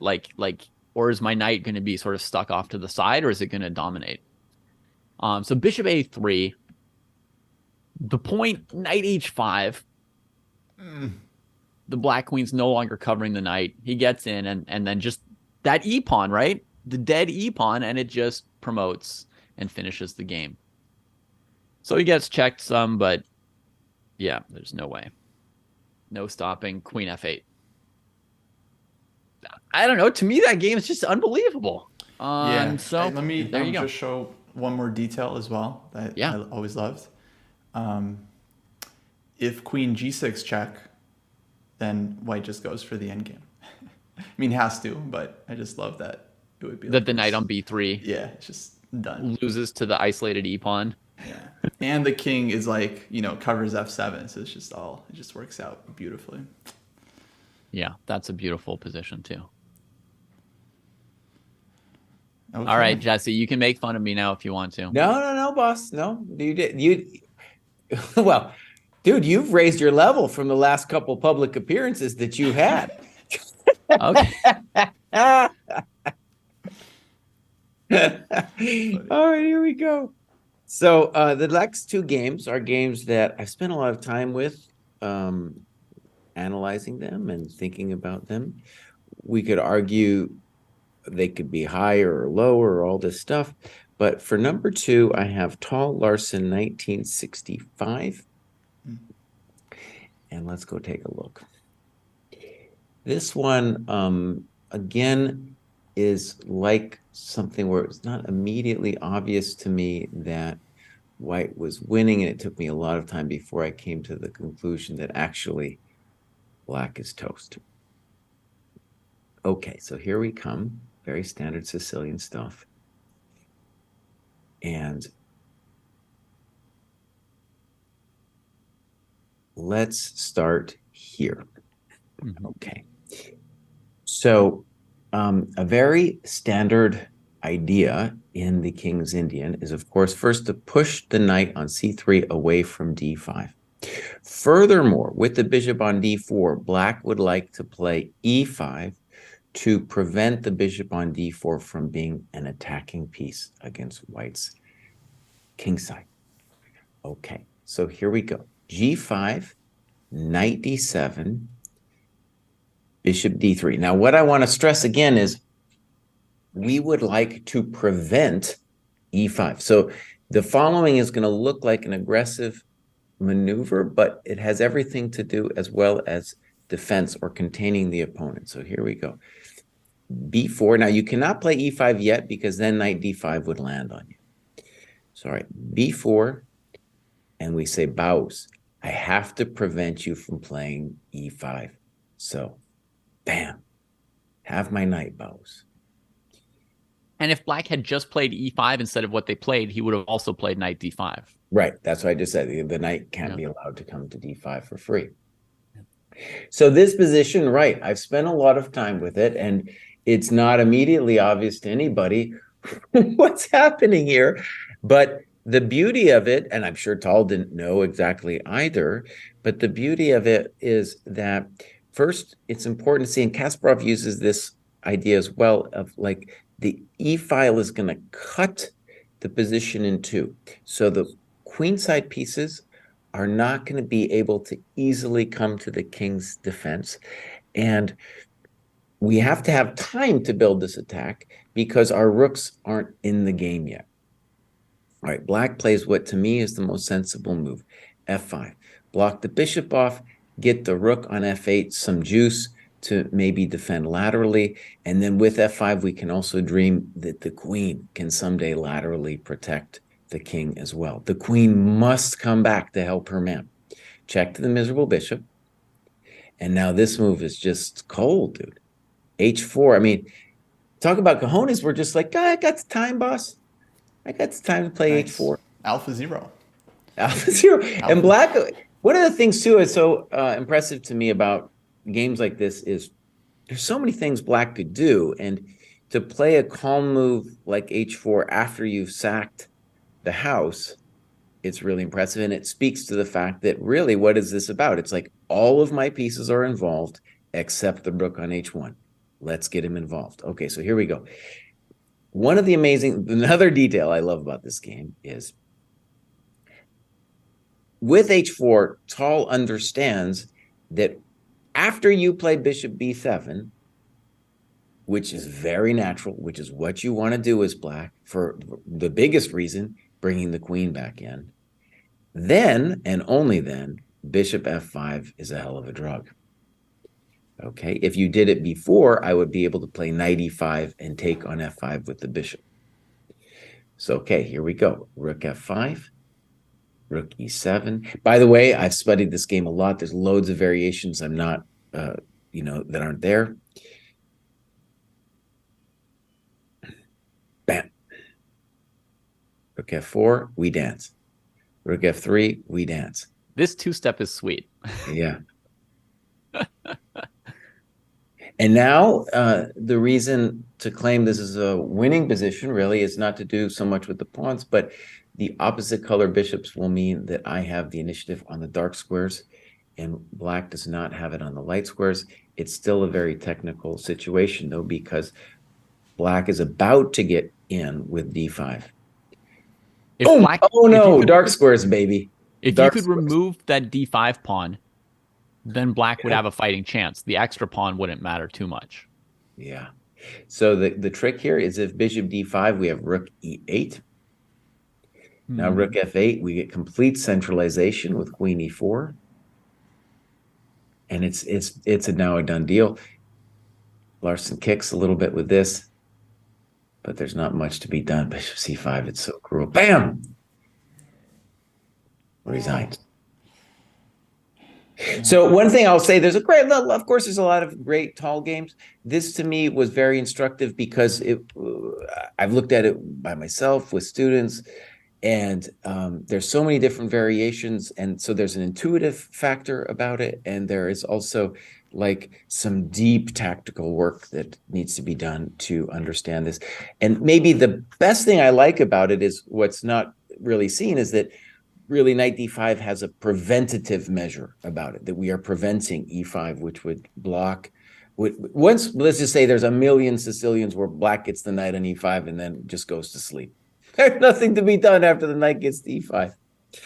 Okay, I have one more game. We have already talked about it, and it is a repeat. That is our friend here, Nezhmetdinov Chernikov. Wow. This game is stunning to me. Surprise pick. Changed the way I think about chess. Again, like really deep. I like the Pologievsky Nezhmetdinov game as well, but this game for sure is the one that turned my mind onto something new. Spent a lot of time looking at all the different variations, and Gusto. definitely it has everything. It's got the meme quality, Gusto. feel, and turning me on to something like intellectually new and powerful. Mm-hmm. Nice. No, fair enough. I mean, that game is something. We You know, already something showed it, so I guess we won't show it again. Right. Yeah. Something I was thinking, Jesse, as you were showing us the Tau Larson game was, for a moment it flashes through your mind, like, is this sound or not, right after he plays knight d5? And then I just think to myself, it would be so sad if I knew what the computer thought of that position. That would be so sad to me. I like that it feels like almost like I could spend a year not knowing whether or not it was sound. It seems like there's so much interesting ground there. See, I don't agree with that. To me, it doesn't change a lot, like what the computer thinks. Either way, like if it's an unsound sack, I still think it's cool because it's so difficult. Like we know how hard it is in practice to deal with that. It wouldn't downgrade the game to me. It's just for me, it's like I actually love not knowing the answer. It makes it gives you that question to ponder. Mm-hmm. Yeah, I really like that it's not clear if it's sound or not. I like that. Yeah. Okay. My number one is Spassky versus Fischer. No, nice, dude. Okay. This is the first time you haven't said anything ridiculous for your number one, buddy. I made it all the way through, Jesse. I made it all the way through. Well, you don't yet know which one I picked. You might. Oh, I think I know. All right, I'll be surprised if I got it wrong. I'm still scared that you're going to. Oh, I see. Let me say before the show, David linked a game, and I thought he linked by accident like game 2 of this match, and that was going to be like one of his best games, the game where Fischer did not show up and forfeited the game. I thought he was going to be like, this in chess games, it's called unorthodox opening or something like that. like they put the game in so that the match would be complete, even though there's no moves to it. No, it's just like Fischer, Spassky, I'm worried. Now, whatever, 1-0, like unorthodox 0-1. I'm sorry. I take back my lack of anxiety. My anxiety level has gone up through the roof, Dave. Just get it over with, buddy. Rip off the Band-Aid. What are you gonna do to us? Okay, so this is I think game 8 from the match, maybe. Fischer plays yet another new concept. Alyekhin's opening. Oh, sorry, I just switched to it. So if you want to back it up a bit, yeah. Okay, I'm not very far. I'm at like move 3. Is that okay? Mm-hmm. All right. All right. So, Alyekhin's opening. I don't understand this thing at all. I don't know what this opening is. A5. Boss, can we just say you're a weird dude? Like, what happened to you as a child, Mouse? What happened? Okay, keep going. I don't know. I mean, as a child, I was loved. My parents said really nice things about me. They didn't tell me I was weird. Maybe that's where it was wrong, huh? Maybe that's where it all went wrong. They told me to only compare myself to myself and not to other people. Oh dear. I mean, look, like there's a strong influence in the games that I've preferred of games that I can't understand and couldn't play myself. Okay. So All right. Well, go ahead. Take us through it. that means I may be misunderstanding their greatness, and maybe they're not great to people who know how to play in that style. I mean, it's not a bad game. Tell us, walk us through and tell us what moments really drew you to this thing. Okay. Well, it's like, first of all, I don't play much, modern or Piotr or Alyechin or openings of that sort, right? King's Indian defenses. I don't play it much. So when you're in a situation like this and you're basically on your own first two ranks, maybe the knight's okay on b6, maybe you're going to need to make space for it on c8 really soon, you're not sure. And you have to find some little purchase on the game, right? Like, what are we trying to do? Okay, I understand sometimes you play d6, sometimes c5, trying to just sort of trade off some pawns and clear things up. But here he pokes with a5, looking at a4 on white's bishop. If I were white, I don't know, I would consider c3 and moving the bishop to c2. But he goes a4, and then Fischer just latches onto that a pawn. Right? Whew. Maneuvers that knight, found a square from b8. Kostya did a fancy little thing in one of his blitz games today, Jesse, where he played a6 threatening b5. And then when his opponent played a4, he played a6 to a5. And then played knight a6, and his knight was a god. Actually, he went through c6, but same thing. Now, I will say this, David. Like, okay, so this game doesn't. It wouldn't. I mean, I one of the things I like about this even though it's still incomprehensible to me that you put it as number one. But what I do like about it is this is Queen E8 is balls of steel, and the next move is balls of steel, and then what you said earlier still resonates with that. This match, dude is doing something different every game, not just the opening, but like some kind of new intuition about the way the game is played. Yeah, because I can guarantee you with dude here with Spassky, he's going to play knight e4 and he's going to say, "Well, boss, I'm bringing my pieces towards your king," right? Guaranteed. And he's like, "You want to take my pawn? Fine, I don't care. I don't care." I mean, he's probably thinking there's no way dude's going to take my pawn. He's probably like, you're going to trade off my knight before it gets to your king, or you're going to trade off my bishop before it pressures your king. I bet knight a4 was like, he was just thinking between knight e4 and knight b3, like 49% chance on each of those moves. Like, okay, yeah. I mean, this is just crazy. He just takes his pawn. So Spassky decides for, attack on the dark squares on the king side by giving up the bishop. Overprotects e5. Says, give up some more dark squares for me just in case I need them in my pocket later, right? And Fischer's like, yeah, I'm going to queen that a pawn. I don't mind moving. This is an insane battle, and I think it's the only game on any of our lists that's kind of Korchnoi style, right? That's just like you win via provocation and dour defense, right? We've got the counterattack game, which is fabulous, right? From Ilva. We've got the counterattack game, but this is like a pure defense wins kind of game, right? I mean, he takes this huge risk, and I'm very bad at playing games like this, but I do also use the idea in my own chess of provoking the opponent, putting some pressure on them to deliver. I just want a slightly different narrative.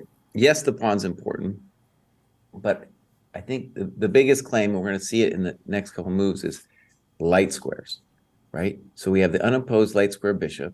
The pawn is cool, but the light squares are more crucial. In particular, we're saying that without the light squares, you're not going to mate me. But also, we might start killing you on the light squares.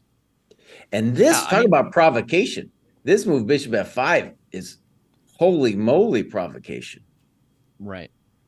So check. Yeah. Boom, boom. Oh no. One of the things this game has, Jesse, which I love in chess, is when the players disagree on something, right? Like, they are disagreeing. Spassky is saying advance your a pawn. Fischer says, I want to advance my a pawn, right? Earlier Spassky says, There's no way you want to eat my a pawn. Fischer says, oh, I do want to eat your a pawn, right? And then Fischer says, advance your kingside pawns. You know, there's this clash here, right? And that's my favorite thing about chess is the clash. You know, when you have a different idea than somebody else and you just argue. I like to argue unfettered, and most people don't want to argue. Most people just want me to shut up, you know? Yeah. They're like, let's agree to disagree. No, let's find out who's right. Let's advance our understanding a tiny little step, you know? So here, Fischer and Spassky are in pursuit of advancing your understanding in this game. And something's going to be understood. So Spassky says, yeah, you wanted me to play G4? I wanted to play all of this.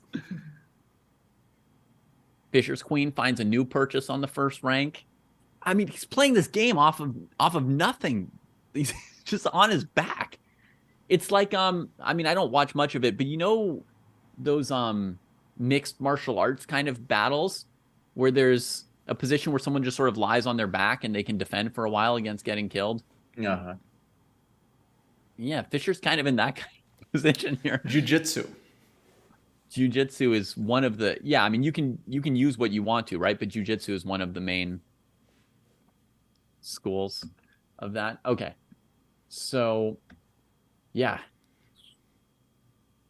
think Spassky was ready to play e6 if Bobby didn't.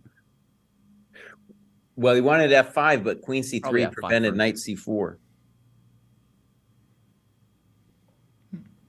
Sorry, say that again, Jesse? So if you go back, I Yeah. think f5 would be our first thought, but then knight c4 gives, I think, at least that's the intention, gives black reason to Knight c4 and hope take that he's a-pawn not- with the knight. might not be totally lost. Yeah. Yeah. So here, if knight c4, you think there's some hop for d4? Well, I think what's nice about the next, well, I think there's also your bishop's unprotected. So e6 will take away the light squares completely. Mhm. And now I think he's positionally winning. Yeah, it is. Okay, David, odd pick, but I'm starting, I at least appreciate where you're coming from. Okay. Yeah. This match too, man. This match is really like, So here we get the trade, and we go to the opposite colored bishop endgame. Fischer takes the dark squares. Got a real turtle look to him. Spassky says, no, you're never getting the dark squares. And this position here is epic too, right? Yeah. Okay. Okay, I mean, obviously the A pawn is strong, but there's counterplay. There's the D pawn, and there's this, and there's this cracking you. And space still matters in the endgame. I mean, Jesse, you once gave us this endgame in Endgame Sensei, and after we talked about the pluses and minuses and stuff, you said neither of you mentioned space for the king. Black just needs an extra square for their king so it can stay out of the way of their other pieces. You know, they need a little more space for the king. So that could be said about this black king, right? In a very simple position, okay, maybe it wouldn't matter. You'd push your pass pawn, but this is complicated enough that the king's really an issue. And this endgame, also, the calculations at the end, it has a calculation phase that's crazy, right? Because he goes for queening this pawn. And, Fischer's essentially sacked in exchange at this point by letting that pawn get as far as it is. He has to make a route out for the king, or he would have been mated. There goes his bishop on d5, right? And now he's playing with a couple pawns against this bishop. White makes counterplay again. That's the other thing about this game. Like, at no point does Spassky stop fighting this game. It's not just, somebody versus NN. This is not a roadkill game. And now we've got the race of the H and the G pawns. And, I mean, you could think how long you could analyze all this. Now he's down his rook, and it's just pawns against the opponent's rook. King has to get across. I think this is the only winning move here. Wow. which is on its own kind of insane because it's the only way to get the king out of the box to cross over. I think is you have to sack that in order to then be able to use the F pawn with the king.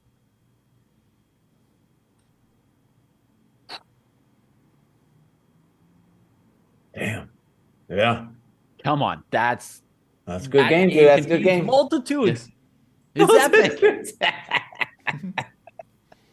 Yeah, I've definitely seen this thing before. I remember this end game with the rook on g8, bishop on f8. Like it was very, very cool. I definitely didn't appreciate this game as much as the other one, so I'll have to look at Fair it. enough. I'll have to look at it deeper. Fair enough. Okay, you guys ready? I'll just say what it has going for it is like Spassky fighting, right? Like you don't know for sure that Bobby's winning at any point. Yeah. No, true. True. Okay, so look, my number one pick, it's very hard. You know, it's like there's this saying, yeah, I think it's Japanese maybe. I'm going to offend everyone. It's like the tallest trees in the forest get cut down first, something like that. It's like whatever you put number one is always going to draw criticism because you're saying like this is the greatest game. You know, this game beats out everything else. It's a very hard spot. It's hard to give it to just one game, but I feel like the game needs to be deserving. So yeah, I don't love David's pick because it's like, you know, if you polled a bunch of chess players, fans, coaches, like, oh, what's the best game, 1920, 1972? Not a lot of people are going to be like, oh yeah, Spassky Fischer, game 8, you know, of course. It's like, so it's really hard to just assume that mantle. Jesse's game, Nejma game, I could see some people naming this game off the top of their head. I feel like it has that like that special quality. So even though it was much lower for me, I definitely don't fully, I don't disagree with it as a top choice. But for me, the number one game, I mean, it's hard to argue, you know, game of the century. It's the game of the century for me. Bernd Fischer. I just feel like it's an incredible game. We already showed it, so, you know, you don't have to show it again. But it's like, you know, it's like Bobby's, you know, this first coming. It's like he's 13 years old. I mean, he's not a superstar yet, but he plays this game that's just like, I mean, insane. It's just like this absolutely insane game. It's a gold coin game. You know, they threw gold on the board afterwards because it's so impressive. I don't know. I mean, yeah, it's hard to say that, you know, this is like a quality game that's much higher quality than everything else, but it's super high quality. It leaves a very lasting impression, and it's the start of an era. You know, so it's hard to. I think it's deserving of a number one spot. You could put other games as well, but that's the game that just kind of comes to mind for me. It's, you know, it's the opera game of this period for me. Even though I put opera game third, but the last list. But for me, this is the one. Okay, guys. Now we have to start tallying. Hey, Kostya, about that. Yeah. You recognize the position in my painting? Oh, no, I don't remember. I feel like I saw it before, but from here I can't quite. It's very small. Oh wait, well, now I'm on Zoom. It's Bernd Fischer. That looks like Bernd Fischer. Yeah, king on f1, rook on e8. Yeah, I see it now. So beautiful. It was there the whole time. I mean, it is a famous game. It is a famous game. It is famous. You know, when my mom asked me, you know, I described to her what chess players' dreams feel like. You know, how like in your head you're like, you know, you go to sleep and you dream about playing games and analyzing games and stuff, right? But she asked for, you know, what would be like a position to set up and use. And out of all the games in history, that right, and it's the move before bishop e6 is one of the main positions. It's in different places and different states in the game. But that's sort of what came to me. So it definitely has the opera game, whatever meme quality to it. I love the knight a4 move the most. The queen sack is less shocking to me. Yeah, knight a4 is sick.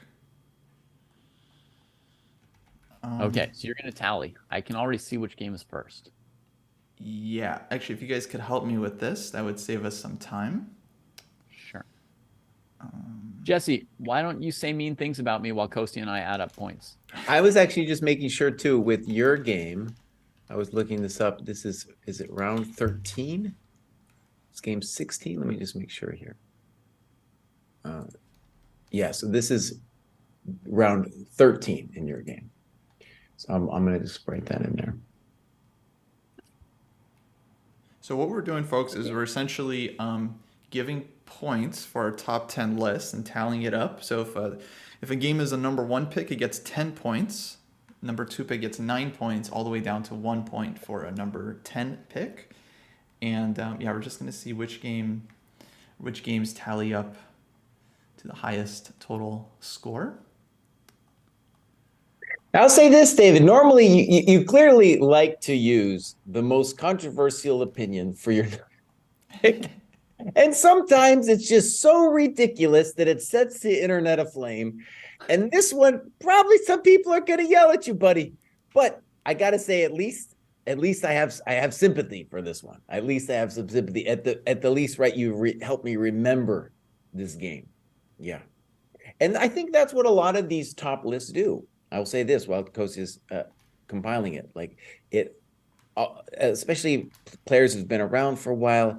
We've seen these games maybe decades ago, and the top lists, people talking about the games, helps bring them, kind of just resurfaces them, and that's where they have meme-like quality, because there's just so many games out there that only a few are going to be able to drift toward the top, right? Drift towards our popular memory.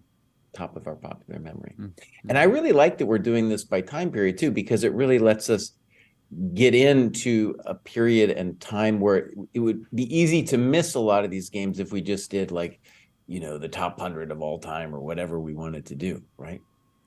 Yeah, doing it by time period I think was a good call, because there's too many games. I feel like there's a lot of games for this period already, and next week, folks, we are gonna have to do a part 3, which is 1972 to today. I've got well over 20 games considered for this. So, Kosti, why don't you share the tallying that's being shown? Neither of you wanted to change anything, right? I think I'm good. I might go back, later. There's no going back later, boss. This is your final call. But this is my final call for now. Yeah. But here's the tallies. We're still working on it. I think that's all the overlap games, Kostya. Okay. And now it's just, I think so. Oh yeah, Burn Fisher is going to win, dude. I'm okay with that. Sometimes, the Dojo Wisdom. I love that this collation gives us the Dojo Wisdom, and sometimes the Dojo Wisdom's better than the individual wisdom. Look at that. That's pretty good. Yeah, not a single Alekhine game. Yeah, it was really tough, folks. It was really, really tough, because Alekhine, he played a lot of his brilliant season in early 20s. But and they were great games. It's just it's hard. 10 is a limited number. We can't fit more than 10, into the list, unfortunately. I tried to, by giving Gligorich some credit, and some stuff, but it's really tough. Geller Pano is going to beat out Fischer Taimanov? That's right. That could be Fischer. You blew that one, Kostya. Jeez, Melise. Yeah, I know. I can't believe I ranked it 9th. What kind of idiot would rank Fischer Taimanov in 9th place? You just have to not understand chess at all. I didn't fit it in yet. I feel like I should fit it in somewhere. Oh no, I was roasting Jesse because we put her in the same spot. Well, that wasn't the problem. You did the Geller Pano thing is what threw the whole thing off. Yeah, I think he's complaining about Pano. Geller Pano is a 3-point masterpiece. Yeah. My biggest issue on this list is Jesse's, I think, number 7 pick, Spassky Fischer, game 5. Like, all right, okay, knight h5. Wow, okay, amazing move. But dude, this is 80% Fischer here, 70%.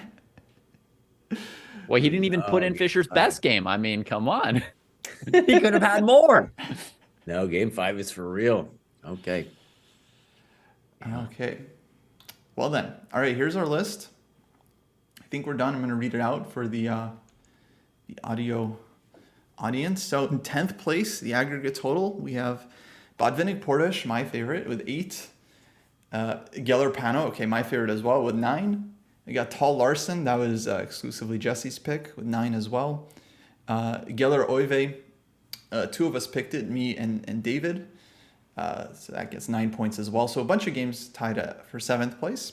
In 6th place, tied for 5th, actually, we have Botvinnik Capablanca and Spassky Fischer Game 13 with 10 points.